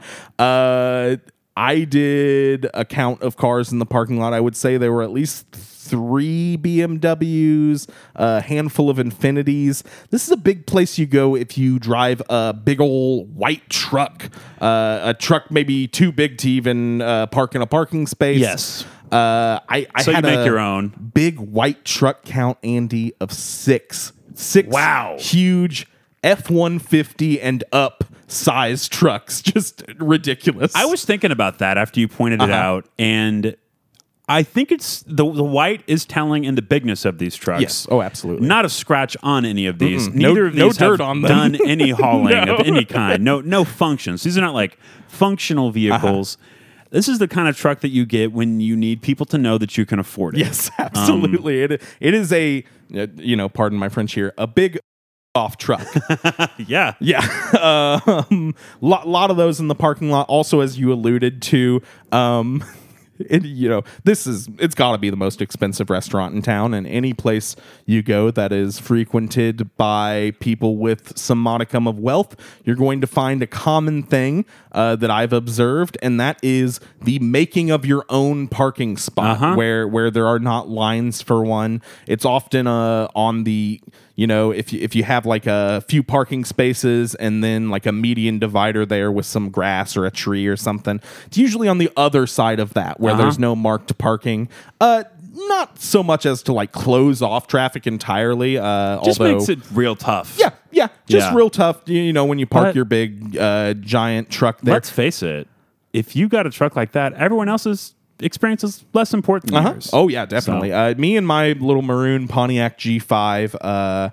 I definitely felt squandered by the other cars in the parking lot, and rightfully so. That's what they're there for. I had the second gnarliest looking car in the lot for sure. Yes, It's just slightly less gnarly than mine. Mine is a 10-year-old blue Prius that I bought dented because it was cheaper and have just not fixed the dent and have even added a couple of my own. I bought my car undented and maybe had a giant dent in it within a week. Wow. Still don't know how it got there.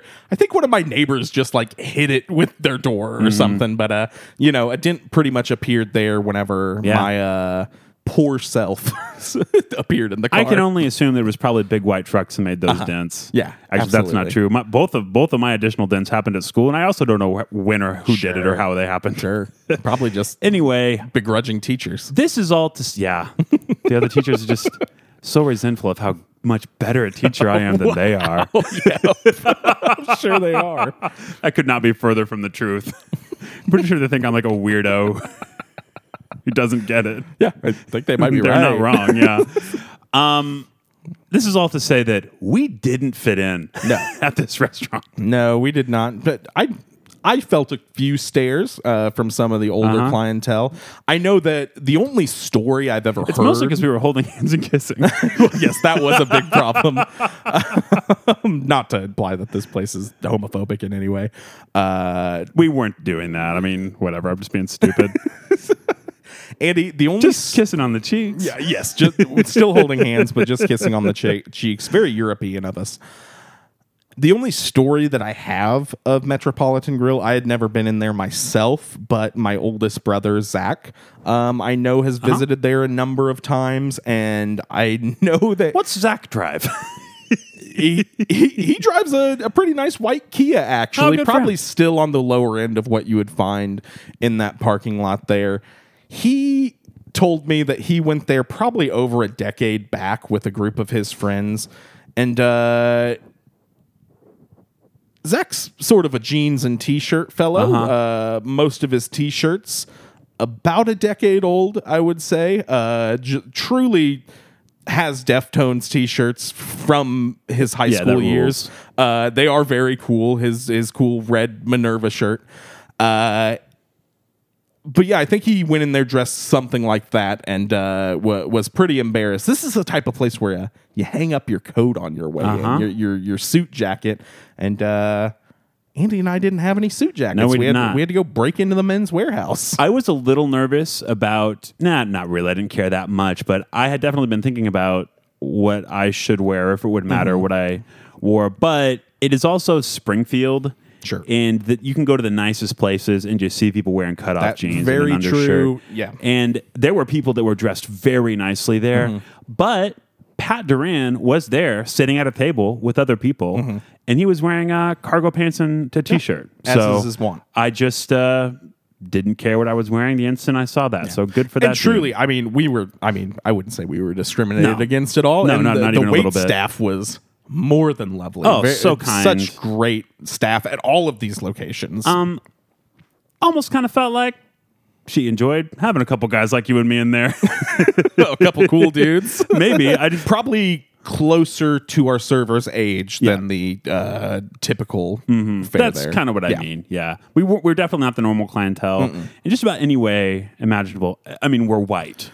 That's about and the we one were thing. certainly dropping dollars.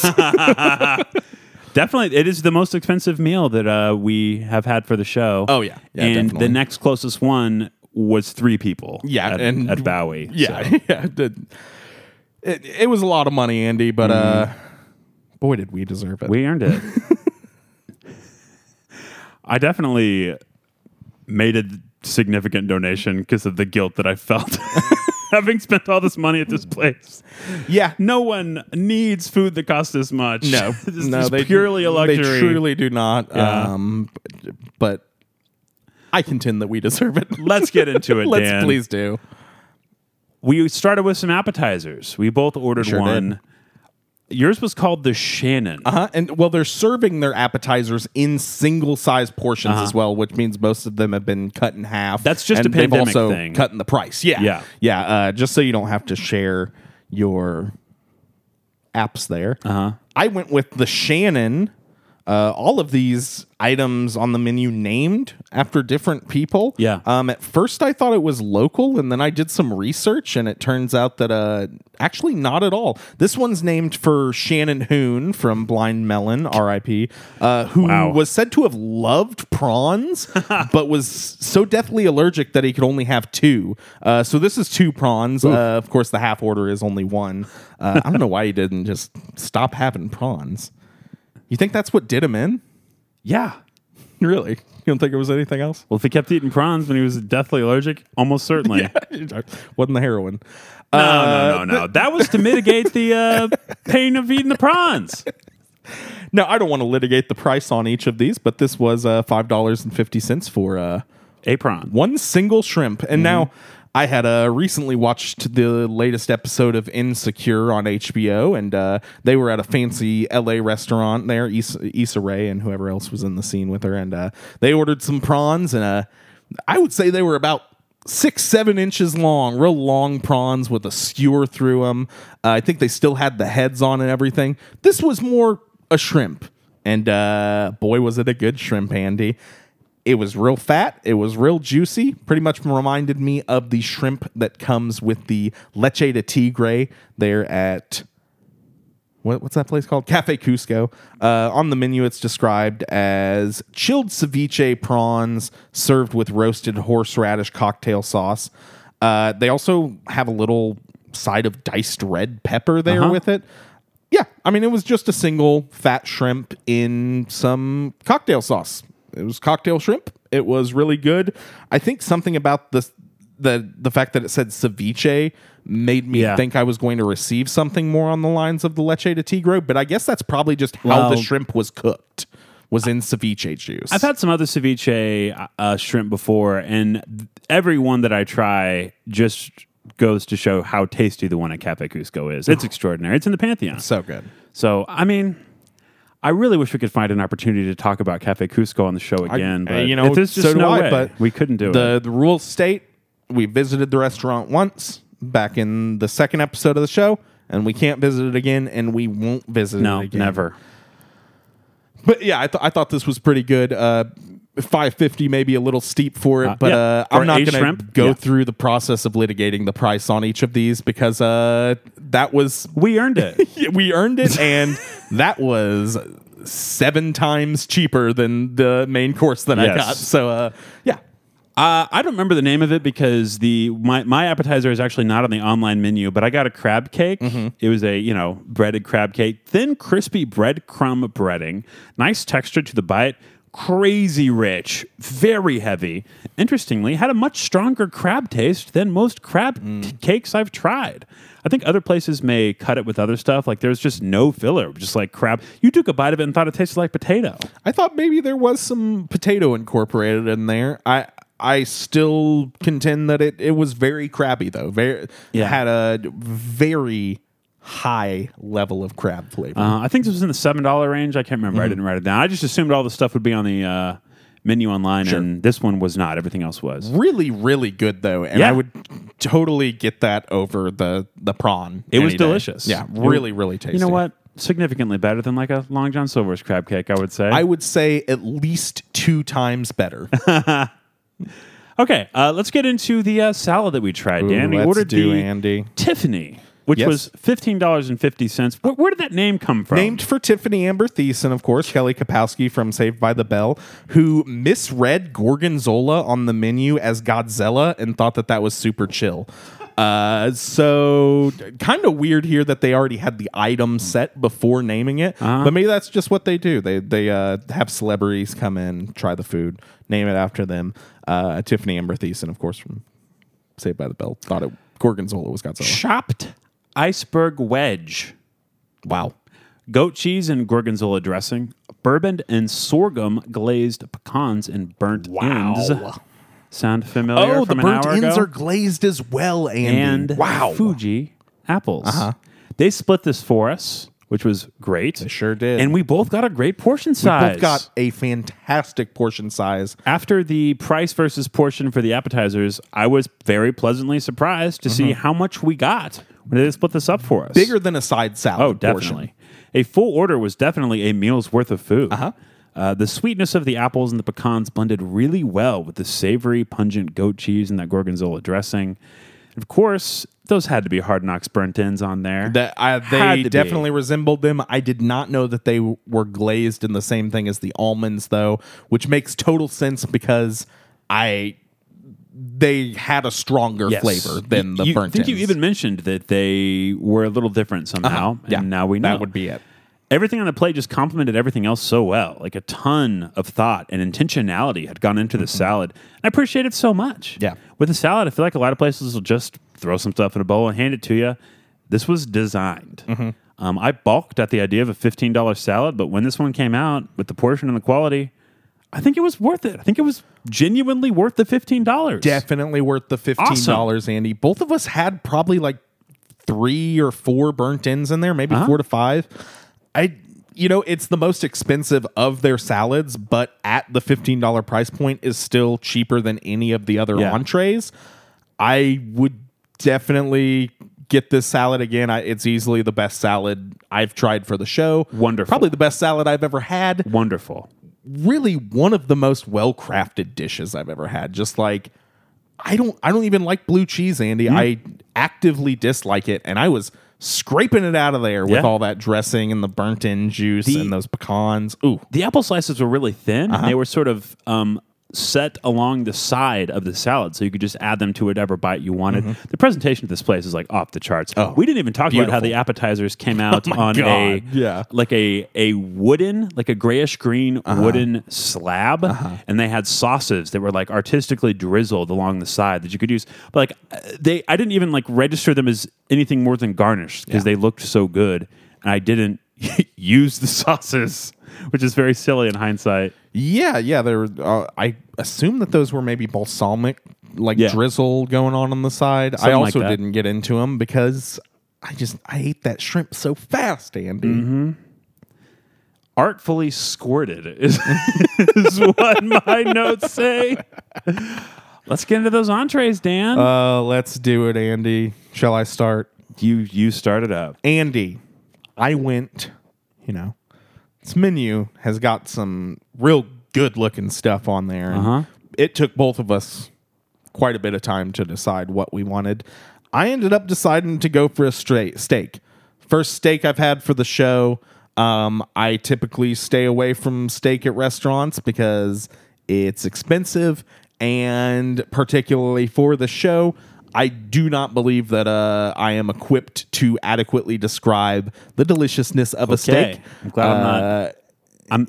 I have that same feeling about what I ordered, and we'll get to it. I've totally just never ordered steak for the show before because I don't know that I'm going to have anything more impressive to say about steak than, somebody else. I'm trying to think if I've ordered steak. Have you? Oh, I definitely have. Have you? I told the story about it on a teriyaki grill Oh, episode. well, I'm talking about a I know cut what of you steak. mean. Yeah, an actual good cut of steak.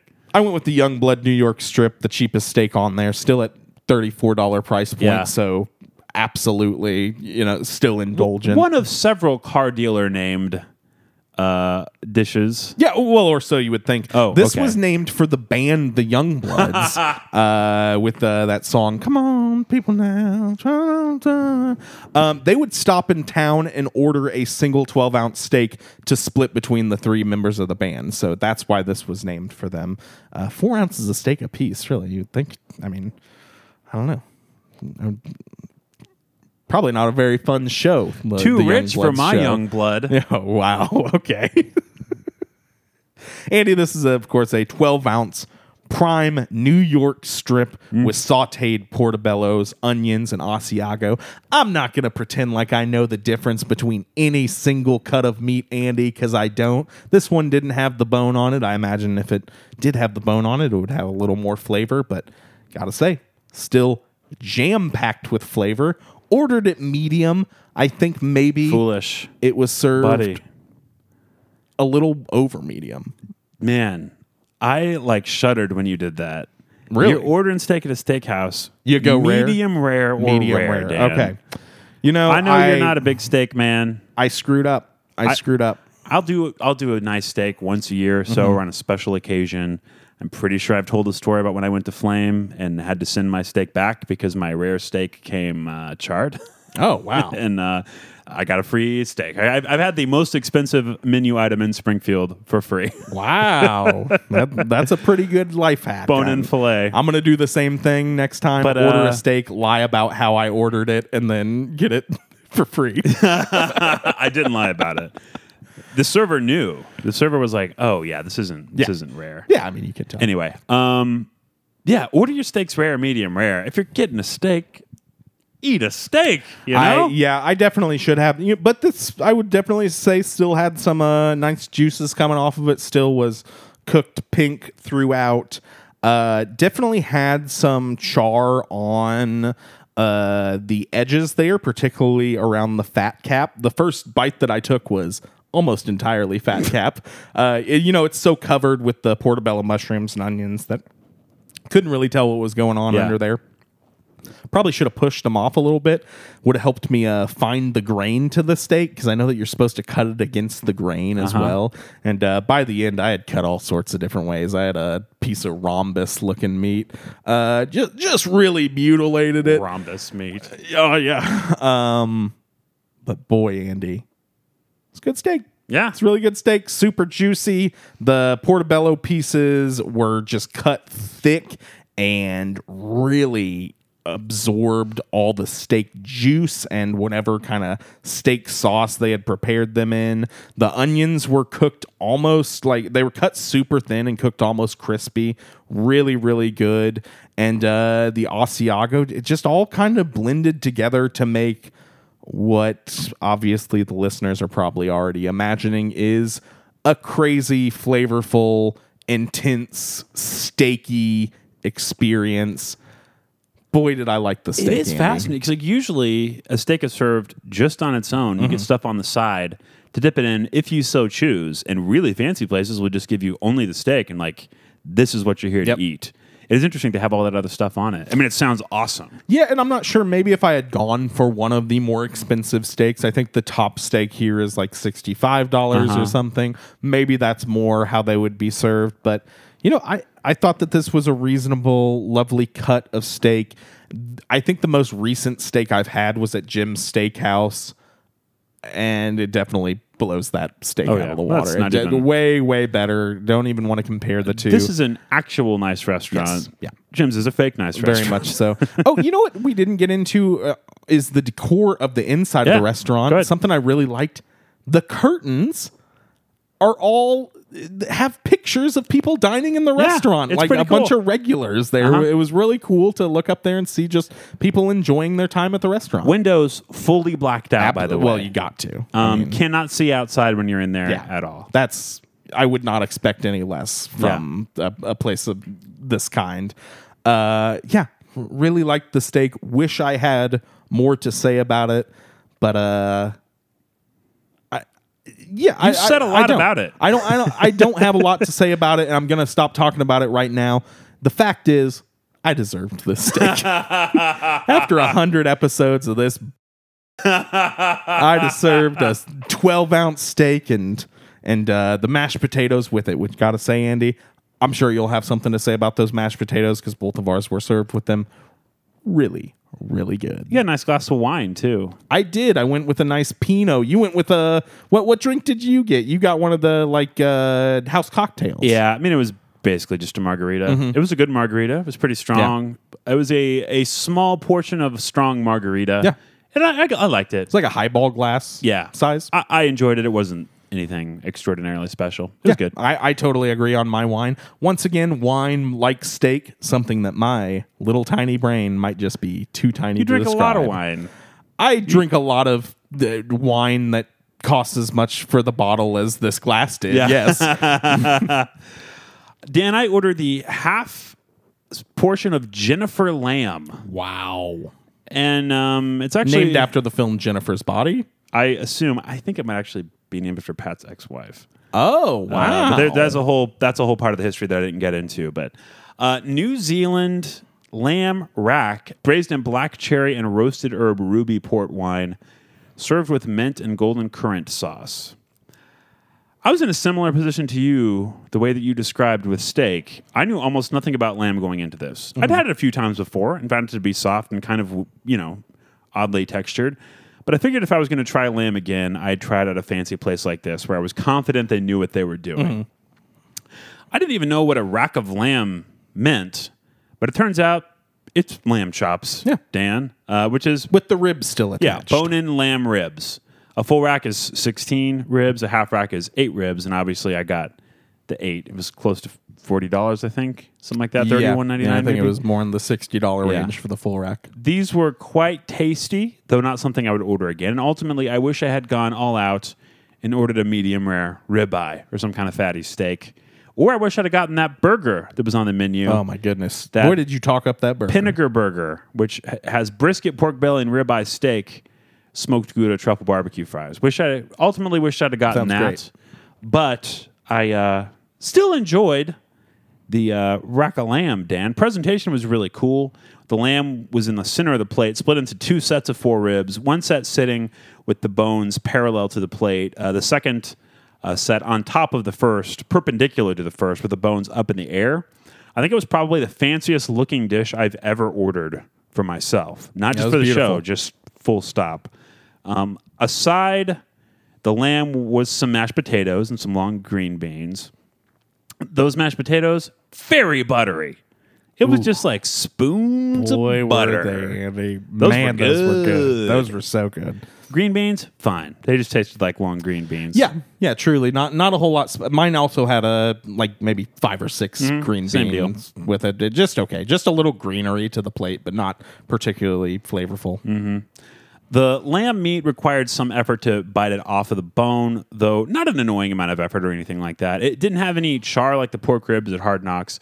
The outer layer was firm, almost tough, and the inner layer was a little dry, but still really tasty, savory and fatty. The sauces that were on there added to it for sure, though neither sauce really knocked me out. And the sauces were definitely more subtle than I'm used to.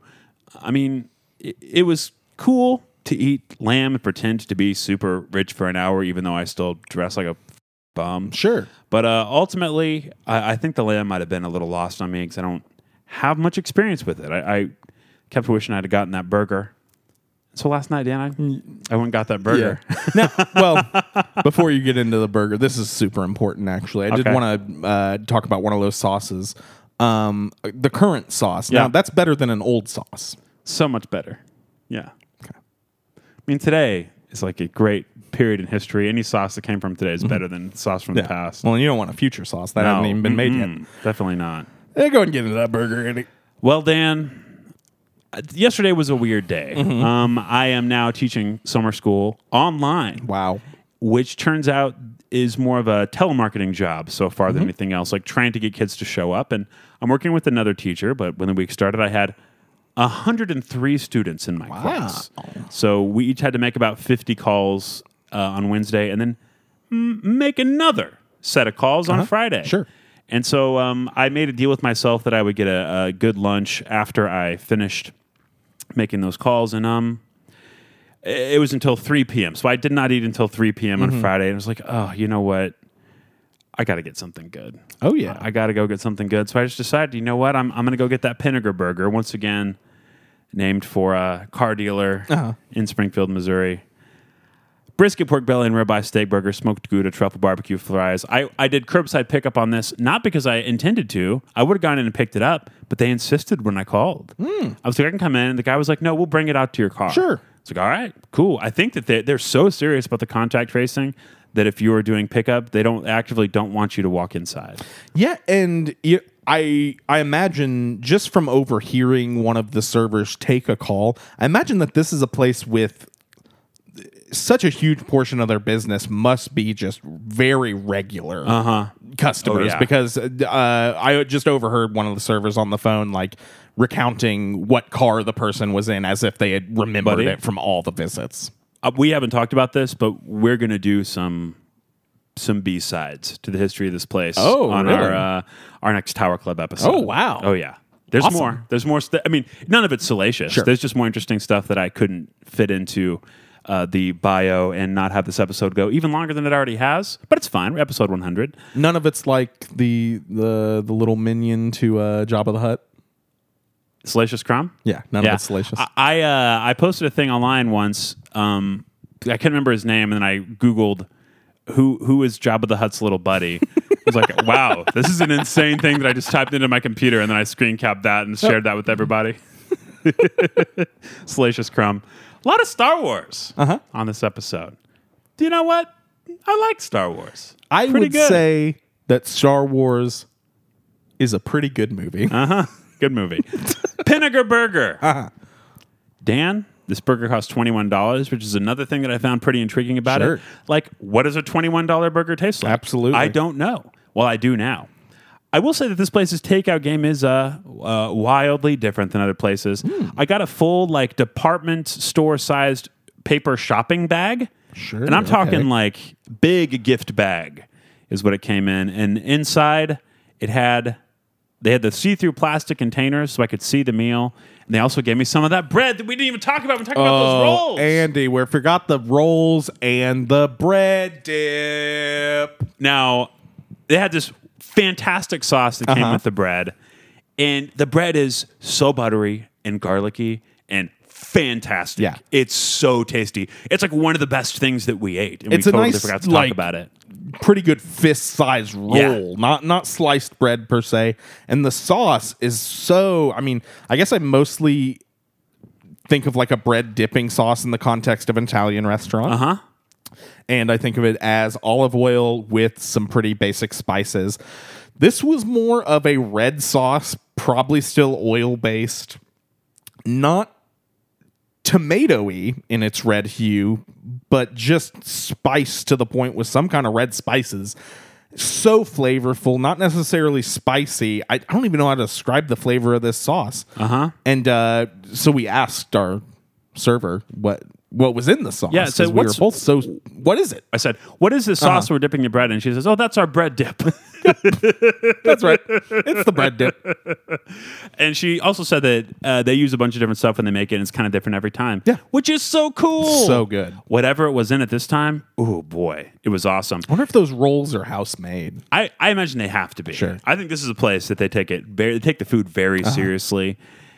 Okay, so I got some of that bread with the bread dip in my takeout, and buddy, I was thrilled to see that. Got to try, thrilled to get to try that Absolutely, again. Yeah. First of all, I want to talk about those fries. Same fries as Hard Knocks. That makes sense because as you described on the menu, you said that they're barbecue fries. It says barbecue fries. Dude. So that's awesome. They are awesome. They're so good. Seems like a lot of cross-pollination between here and Hard Knocks Yeah, for Barbecue, sure. which are They're- very close together. I mean, they're next door Yep. to each other. Okay, so this burger is big and fat. Just meaning the patty itself. They actually didn't have that many toppings. They had a couple shreds of very green lettuce and cherry tomatoes that had been cut in half with sure. the tomatoes on the burger. And they put them on the side for you to put on, just good takeout strategy. Put the toppings on the side so it doesn't sog everything up. Absolutely. The bread was very similar to the roll.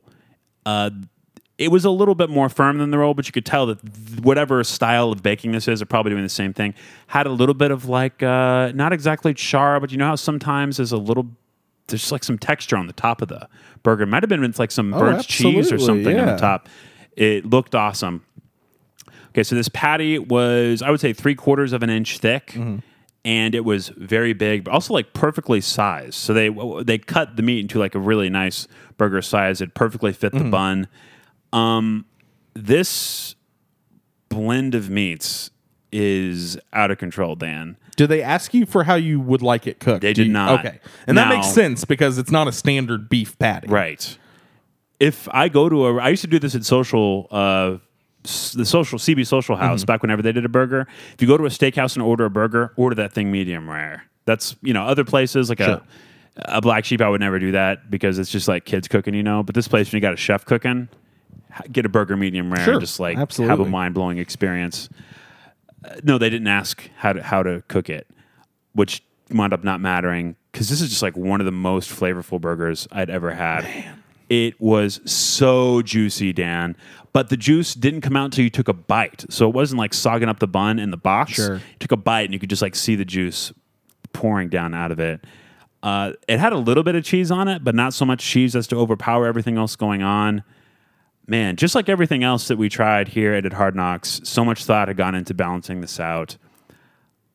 I mean, I don't know what to say other than it was just like an incredible version of a cheeseburger. Sure. And I don't know that I would quite say it was worth $21 or $26 with the tip. But I'm certainly glad I tried it, even if it's way too expensive for me, a third grade teacher, to make a regular part of my restaurant, intake. But I enjoyed eating it more than I enjoyed the lamb, even though if I acknowledge that the lamb was probably like a more special and meticulously prepared item, if that makes any sense. Yeah, I mean, but at $21, I'm like, that's not a huge difference between like 21 and 35. It's true. Once you are past $20, you're just in a range of. Well, what's the amount of Fancy. money a person makes after which their lifestyle cannot possibly change anymore? Isn't it like $500,000 or something? Yeah. Like Yeah, it's not as high astonishingly as you would low. think. Yeah. Anyway, I liked it. Thought this was a real tasty burger. Could see myself going to get this on the last day of school or something like that. Some kind of special occasion. Man, do we need to rate this place? Is there anything left for us to talk about?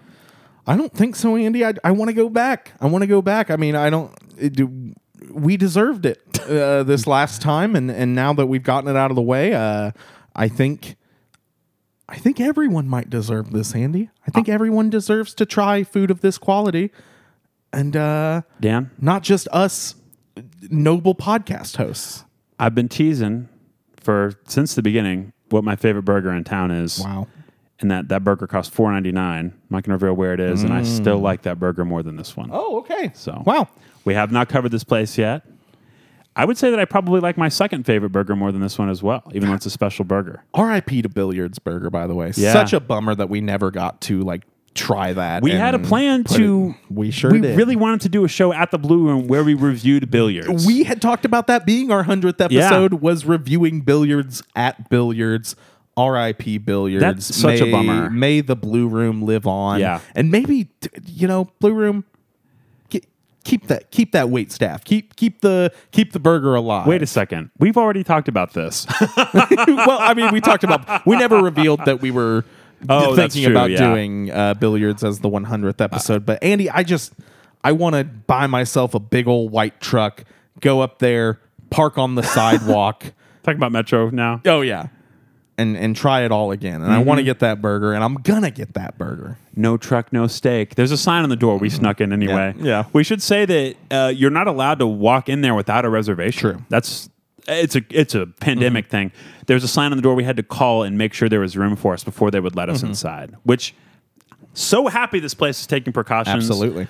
There was something on the Springfield Reddit, like a thread on the Springfield Reddit about places not taking precautions and not wearing masks, even though it's required by the city and the state to do so. Yeah. Thank you so much, Pat Duran and his employees, for following those rules and maybe even trying a little bit harder than is required. They had a full questionnaire at Metropolitan. Oh, Like at Hard Knocks, they just took our name and number. But at Metropolitan, they literally had a questionnaire asking whether you would like your server to wear a mask. Just asking if you were complying to the social distancing guidelines. So it'd be really interesting to hear what all of this information that Pat's collecting, provides. I don't think they're going to use it unless they have to. Sure. But it's for contract tracing purposes. Yeah, absolutely. All right, Dan. How many Durans are you going to rate Wow. Metropolitan Grill? I almost didn't have the name again. Still an hour and a half later. Metropolitan Grill. How many Durans for Metropolitan Grill? Out of 5. Andy. This one's kind of hard. This one is really hard. So hard, in fact, that I think I'm going to cut real quick to a voicemail of one of our favorite guests rating it. Okay. Hey guys, it's me, Terrence Howard, the little baby from many episodes ago. Y'all remember me. I originally came on to sell my baby spice product because I don't like things too spicy. And I gotta say, nothing was too spicy here at Metropolitan Grill. They did seem a little confused at the prospect of me, a little tiny baby, eating at their fancy restaurant. But I'm firmly situated in the upper class because of how much of my baby spice I've sold. So they did serve me to the best of their abilities, and I gotta go 5 Durans. It was good, and I deserved it. Well, I mean, you heard it there from Terrence Howard, the little baby who's appeared on the show. He gave it 5 Durans. Wow. And Andy, I'll also give it 5 Durans. I don't think it's much of a shocker. I don't think it's that big of a deal. I mean, it's really good. Everything there was awesome that I tried.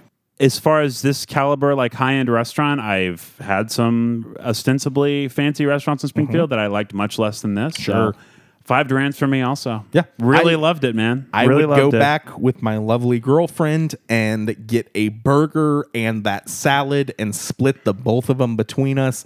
And boy, would that be a good time. Absolutely. Oh, you fancy, huh? Oh, you fancy, huh? Oh, you fancy, huh? Oh, you fancy, huh? Nail done, hair done, everything. Dan, Andy. we got a voicemail as we're recording, Oh, which my is why I was goodness, messing really? with my phone while you were talking just a little bit ago. So I'm going to go ahead and play that for us right now. Wow. Andy and Dan, congratulations on your 100th episode. Thanks for the tips on so many local restaurants. We tried a bunch of them. We just went to Katrina's again last night. We keep looking for that Christian Slater's Gators and Taters, but can't find it. What's the address on that place again? I have no idea who that was. Person did not identify themselves. Oh, I thought that was your dad. No, wasn't my dad? Is that not your dad's Let's voice? try again. Andy and Dan, congratulations on your 100th episode. That is my dad. That is your dad. Andy Carr, unable to Katrina's recognize again the last sound of night. his own father's voice. Tim, I'm so glad you're happy with the show. It's all for you, baby. Real cool that only my parents responded to the call for voicemails. Yeah, absolutely. And unfortunately, Christian Slater has already called in this episode, so we cannot get any sort of information on the address of Christian Slater's Gators and Taters. Of course, the restaurant he debuted in an old edition of the Barracuda Enclosure many episodes ago. Man, Dan, we've got a few more clips to play, I think, We from sure old do. episodes. Are we all done reviewing? I think we are. All three of these places, the full 3-meal ordeal is over. The ordeal is done. Wow, 48 hours we ate those three places within. I ate them within 30 hours, I think. I almost wish we would have just done them in one day. That would have been pretty stupid. It would have been. But, difficult. Yeah, we've definitely hit our quota for stupid and difficult. So, I think for the remainder episode here, we're just going to introduce some more clips. Yeah. Good old fashioned Spring Food Mo clip show. Now that the Duran portion is over. Oh, and by the way, I'm going to say a solid 12 Durans for Mr. Duran himself. Sure. Out of 15? Yeah, I'm not there's rating some room the for man. improvement. I'm not rating the man. Whatever. That's such not a nice thing to do. Staff was so hot. I, of course, would never. I would never comment on the appearance of the staff, although they all seemed very nice. All right, Dan. So why don't you go ahead and introduce our clip from our live episode? One of my favorite episodes we ever did was Casper's. Oh, yeah, absolutely. This is a clip from the Casper's live show that we did there at Bookmarks here in town. Boy, what a great show. The last live show we did, maybe the last live show we'll ever do. And we got episode 2. We got 2-year anniversary. Hopefully September we can do another. October yeah, 1st. Absolutely. Hopefully everything will be cleared up by then and we can do another live episode. Yeah, absolutely. But first, let's go ahead and listen to a clip from our Casper's live episode. I'm technically employed by Vance Hall now. Okay. So I guess that leaves one thing, and that's to rate it, Dan. So how many? We're going to go simple. How many Quonset huts would you rate Casper's? Andy, it's got to be a 5. 5 Quonset huts.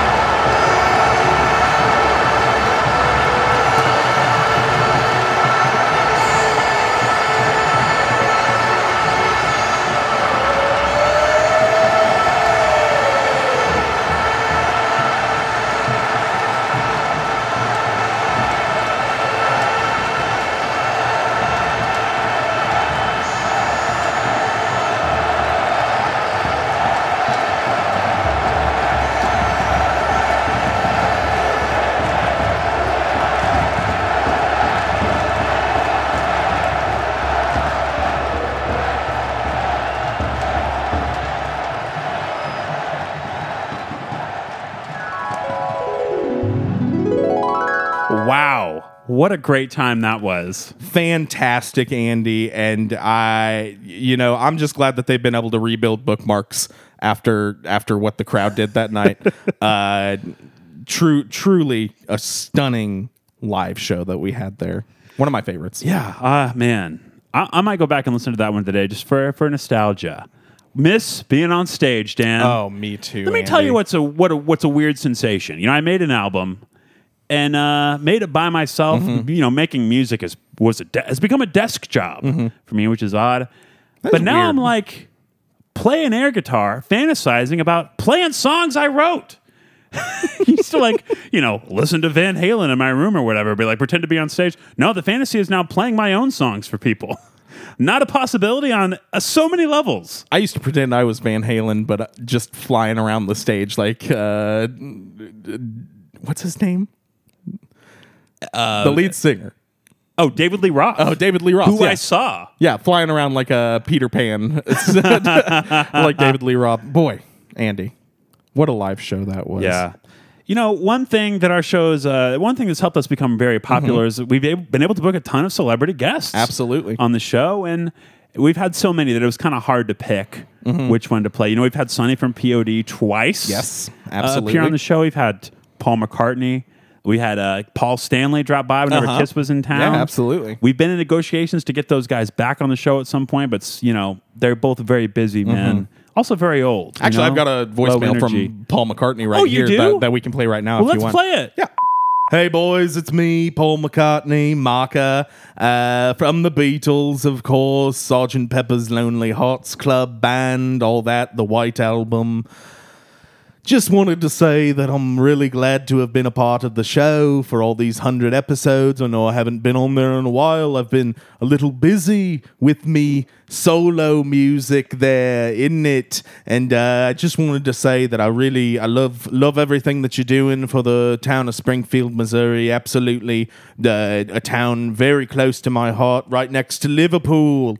Not location-wise, of course, but in my heart, I place them side by side in equal importance to me. Paul McCartney, of course, finds Springfield, Missouri as equally important as Liverpool, my hometown. Love you, boys. Love especially the Dan stuff. Let it be.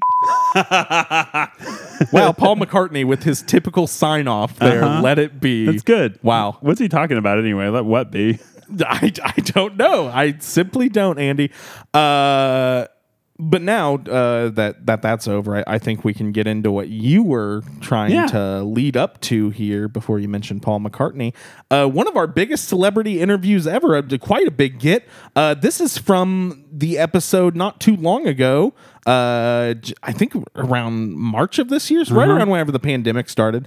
We, of course, interviewed Mr. Fred Durst from Limp Bizkit. Yeah. So let's go ahead and get into that. All right. Play that clip.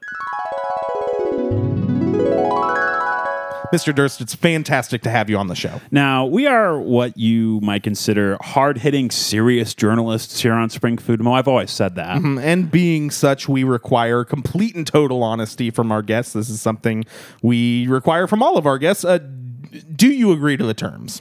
I won't lie, that I can't deny. Oh, that's good to hear. All right, question number 1.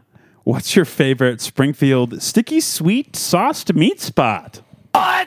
I'm sorry, did you say what? Yeah! What's your favorite Springfield sticky sauced meat spot? Back up! Sorry, Fred. What my co-host here is trying to ask is, what's your favorite local barbecue restaurant? Rolling. Oh, Rollin' Smoke Barbecue, the food truck? Yeah! Oh, wow, we just covered them on the latest Tower Club episode. And I'm the only one underneath the sun who didn't get it. Oh, I mean, you can still subscribe. Just visit towerclub.springfoodpod.com. What? Just go to towerclub.springfoodpod.com. Sorry. Question 2. What's your favorite part of Springfield-style Chinese food? That cookie! What? That cookie! Oh, the fortune cookie. Yeah! Wow. Fascinating stuff here on Spring Food Mo. Fred, we've got one last question for you, if that's okay. That cookie! Yes, Fred, we know you like that fortune cookie. Fred, last question. Do you have any advice for our listeners on how to survive this epidemic? No human contact! And if you interact, your best bet is to keep your distance. Wow, that was really insightful. Thanks for coming on the show, Fred. I did it all for Dan. Now I know y'all be loving Dan.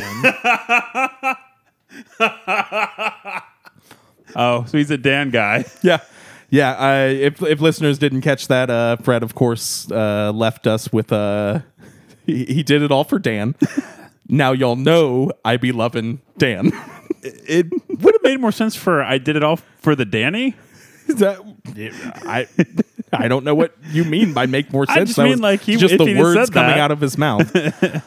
Wow, what an episode that was. That was so good, Andy. And I think we did. I think we've made it to the very end. Dan, Andy, there's one more segment. Is there one more segment? Yeah, Dan. I mean, I know I've got a voicemail here from a couple past guests, Ronald McDonald, the cigarette smoking robot, and Wendy Williams, the Why cigarette not? smoking android. Yeah, We can go ahead and for hear it. that. Hey, it's Ronald McDonald, the cigarette smoking robot here. Just congratulating Dan and Andy on a wonderful 100 episodes of the Spring Food Podcast. Love the show, boys. Love Dan's stuff especially. And hey, I'm walking here. I'm a big New York guy, as listeners know. Me, Ronald McDonald, a cigarette smoking robot. And of course, it is me, Wendy Williams, the cigarette smoking android, sucking on a big Winston Red here, big fat one, as I'm known to do. And I, of course, am more of a southern type Texan fella voice, and our voices do not sound the same. Me and Ronald McDonald, the cigarette smoking robot. No, of course I am a New York fellow. He's a Texas guy. So, and both of us not guys or fellows at all. We are, in fact, robots and androids. Yep, that is true. And just go back and listen to some more episodes if you want any and all context for that. Goodbye. Cool. Wow, another long one. Another great one. Well, I think there's only one segment left, as far as I know. Uh-huh. Do you know any more? Do we have any more? Any more voicemails come in? Any more voicemail? I do have one here. Okay. Actually, I've got a couple here, so we'll just play them back to back. Hey there, it's me, Tormund Giantsbane, Game of Thrones fame. Just calling in to say how much I love the show. Love Dan and Andy, mostly Dan. Notice that a lot of people have been coming on the show with a similar voice to mine. And I do want to say that is actually quite common, that a lot of people's voices still, just sound like this, especially across the pond in the Europe area.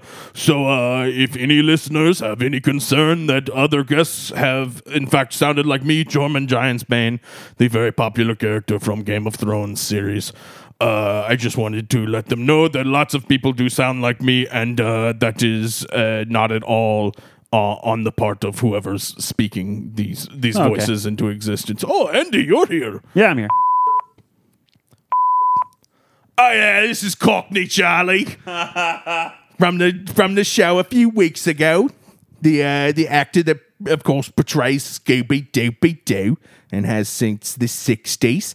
Just wanted to call in and say, despite how god-awful my segment was on the show a couple weeks ago, that I do, in fact, I am quite the fan, especially of half of the show, the Dan stuff. Uh-huh. Oh, Andy, governor. I'm listening. You're right to here, the voicemail. aren't you? I'm listening to the voicemail. No, you're here in person with me. Fine, we've been hanging out. Wow. Wacky, wild stuff, y'all. Anyway, big fan of the show, especially Dan stuff. Glad that you can amplify so many voices of Brits, like me and Paul McCartney, of course. And yeah, that's all I have to say there. And I'll go and pass the phone off to my friend here. Hey guys, it's me, Cold Stone Cream Austin. Same voicemail as Cockney Charlie, not a second one. We're sharing the phone here. Andy's also here. How you doing, Andy? Hey. Boy, I gotta say I'm a real big fan of the show. I hope I get to come on it more. And I thank you so much. You guys have saved me more than I can even say. And if it weren't for you, my beautiful wife, Isabella Rossellini, would have just dumped me in the garbage like the piece of trash that I am. And I just know it. I keep telling you, you're not a piece of trash. I am a piece of trash. I'm a piece of trash and garbage. See, the deal is, I had to go to them with my phone to have them call in. Because we couldn't get them to call in on their own volition. Yeah. That makes sense. So. That makes sense. And if any of our listeners beyond the 100th episode here would ever like to call and leave us a voicemail, of course, just call 417-501-OATS and for your chance to get your voicemail. Like the played meal, on the not show. the Warren, as we always say. Yes. Subtract the E from the Warren. Oh my goodness. The line's actually ringing right now, Andy. I guess we better pick it They've up. somehow circumvented the voicemail function and are now here on the phone. Let's go ahead and answer it and see who it is. Hello? Hey, guys. Hi. You know who it is, right? Yeah. Yes. It's, of course, Governor Mike Parsons. I figured something out about this. Go ahead, Mike. Hey, Mike Parsons, the governor of Missouri. How are you boys doing? So good. Yeah, we're fine. Were you like trying to call in a voicemail for 100th episode? No. I was just calling the oats line. I needed to order some oats. Why? It's the only food I eat. I love oats between my toes. Okay, we had to disconnect the governor of Missouri, Mike Parsons. Here's the thing. We can't have anybody calling into the show talking about loving oats between their toes. The governor's name is not Mike Parsons. The governor's name is Mike Parson. Well, hey, now, he's the one who got his name wrong. I've definitely been saying Mike Parsons, so maybe that's why we got it. I don't know why I got it wrong beyond the fact that I heard it from the horse's mouth himself. Wait, he's a horse? Is that why he likes the oats? He's got a bit of a horse face. Not to critique anybody's looks, really. This is not Governor Mike Parson. This is Governor Mike Parsons. Well, yeah. A different person. Yeah. From the Mike Parsons Project. Yeah, okay. Well, about not being hacky. Do we have any more segments? Just stealing from the best. Good Austin God. Powers. Yep. We do have one more, Dan. We haven't done one in a long time. Wow. But I got a call out, Dan. Oh, my goodness. Play the Andy. theme. Oh, I got a big one. I'm calling out Dan Howell. Oh, my God. Somebody's done this on the show before. A person of such low self-regard for 100 straight episodes, plus like 8 more Tower Club episodes, he's continued to tolerate the most annoying behavior imaginable from me, his co-host and producer. Dan puts up with so much that no normal person would. There has to be something wrong with them. I obsess over tiny things that nobody cares about.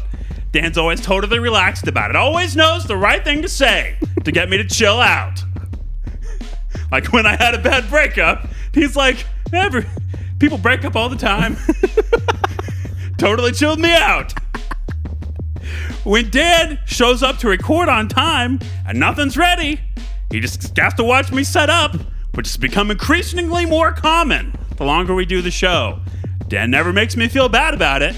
He'll even help me get ready or get waters for us or whatever. He never complains about anything, and that's insane. Last December, listen to this. Last December, when I insisted that we record like 10 episodes in 4 weeks. This guy. So I could have the entirety of January off to recover from brain surgery. Wow.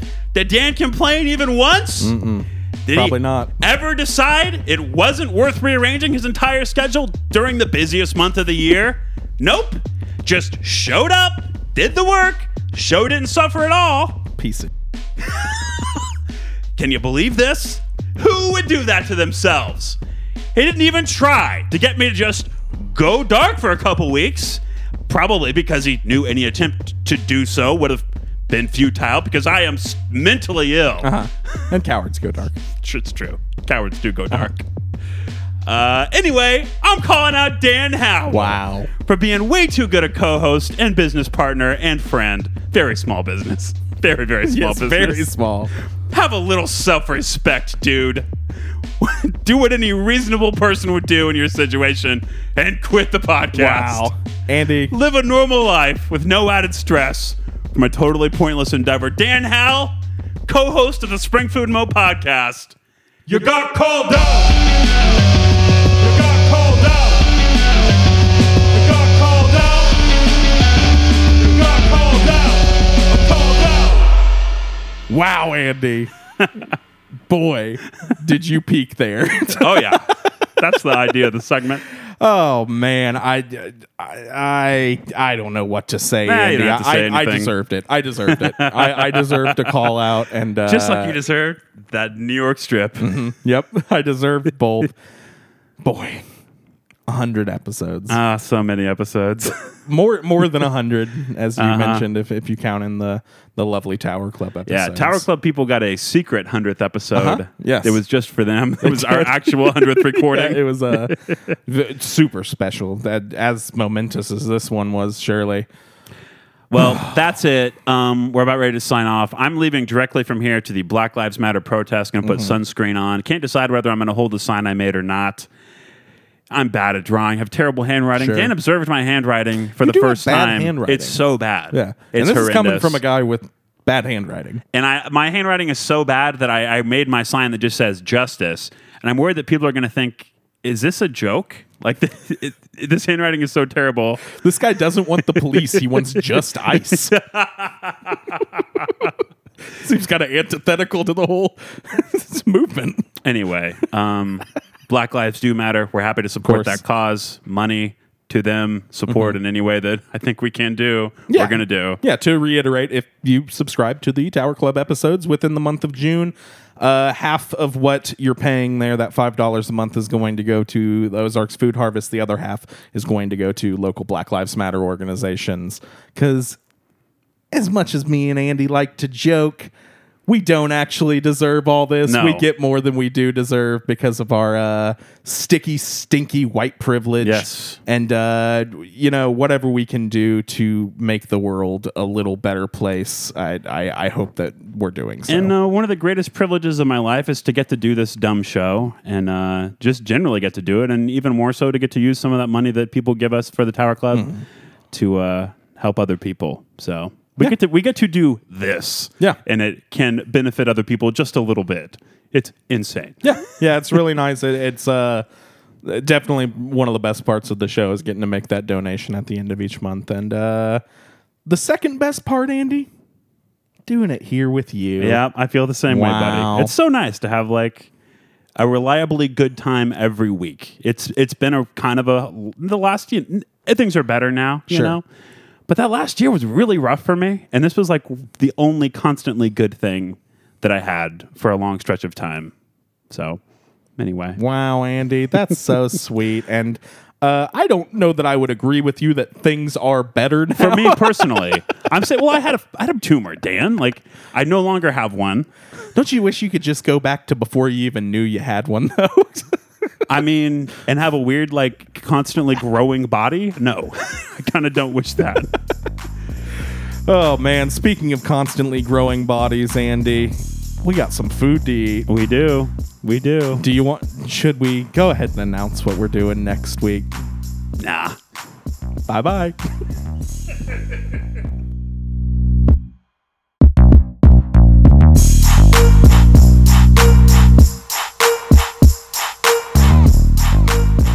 Hey, thanks for listening to Spring Food Mo. We really appreciate it. If you'd like to hear 2 bonus episodes per month, join the Spring Food Mo Tower Club. Go to towerclub.springfoodpod.com. On one episode, we talk about whatever, and on the other, we review all the new restaurants in town. Joining the Tower Club is only $5 a month. Half of that helps us put on the podcast, and the other half is donated to Ozarks Food Harvest to help fight hunger in the Ozarks. So you're saying listeners can donate money to a good cause and get 2 more episodes of our dumb show? That's what I'm saying, Dan. $5 a month at towerclub.springfoodpod.com. Cool. Thanks for the money. Spring Food Media.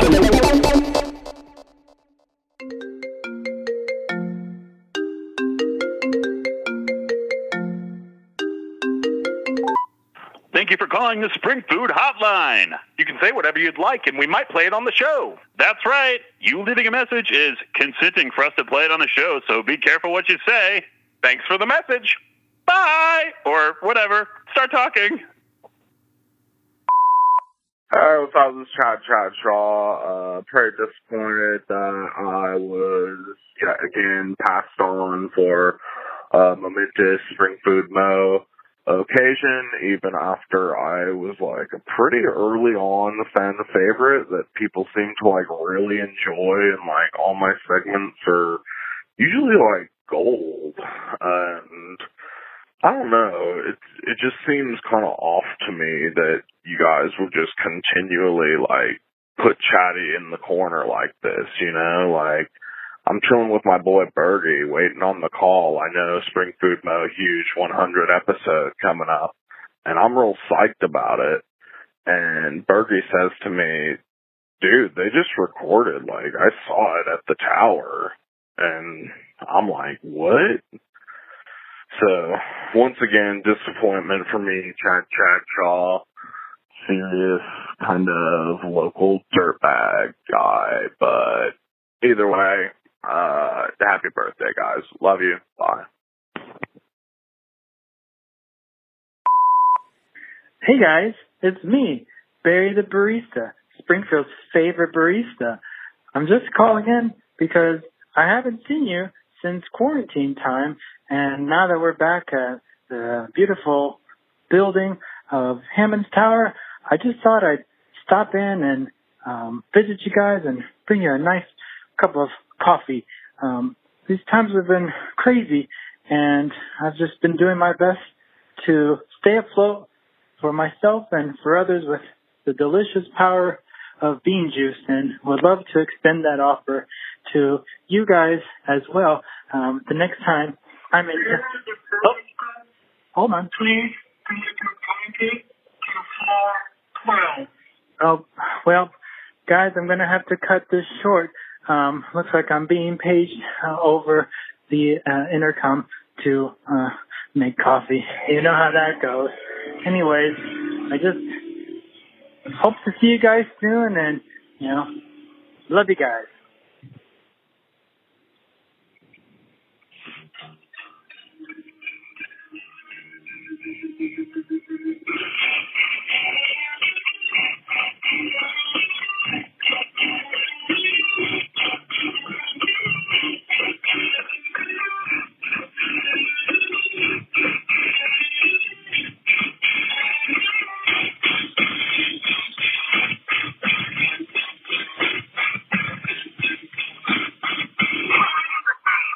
Come with it now.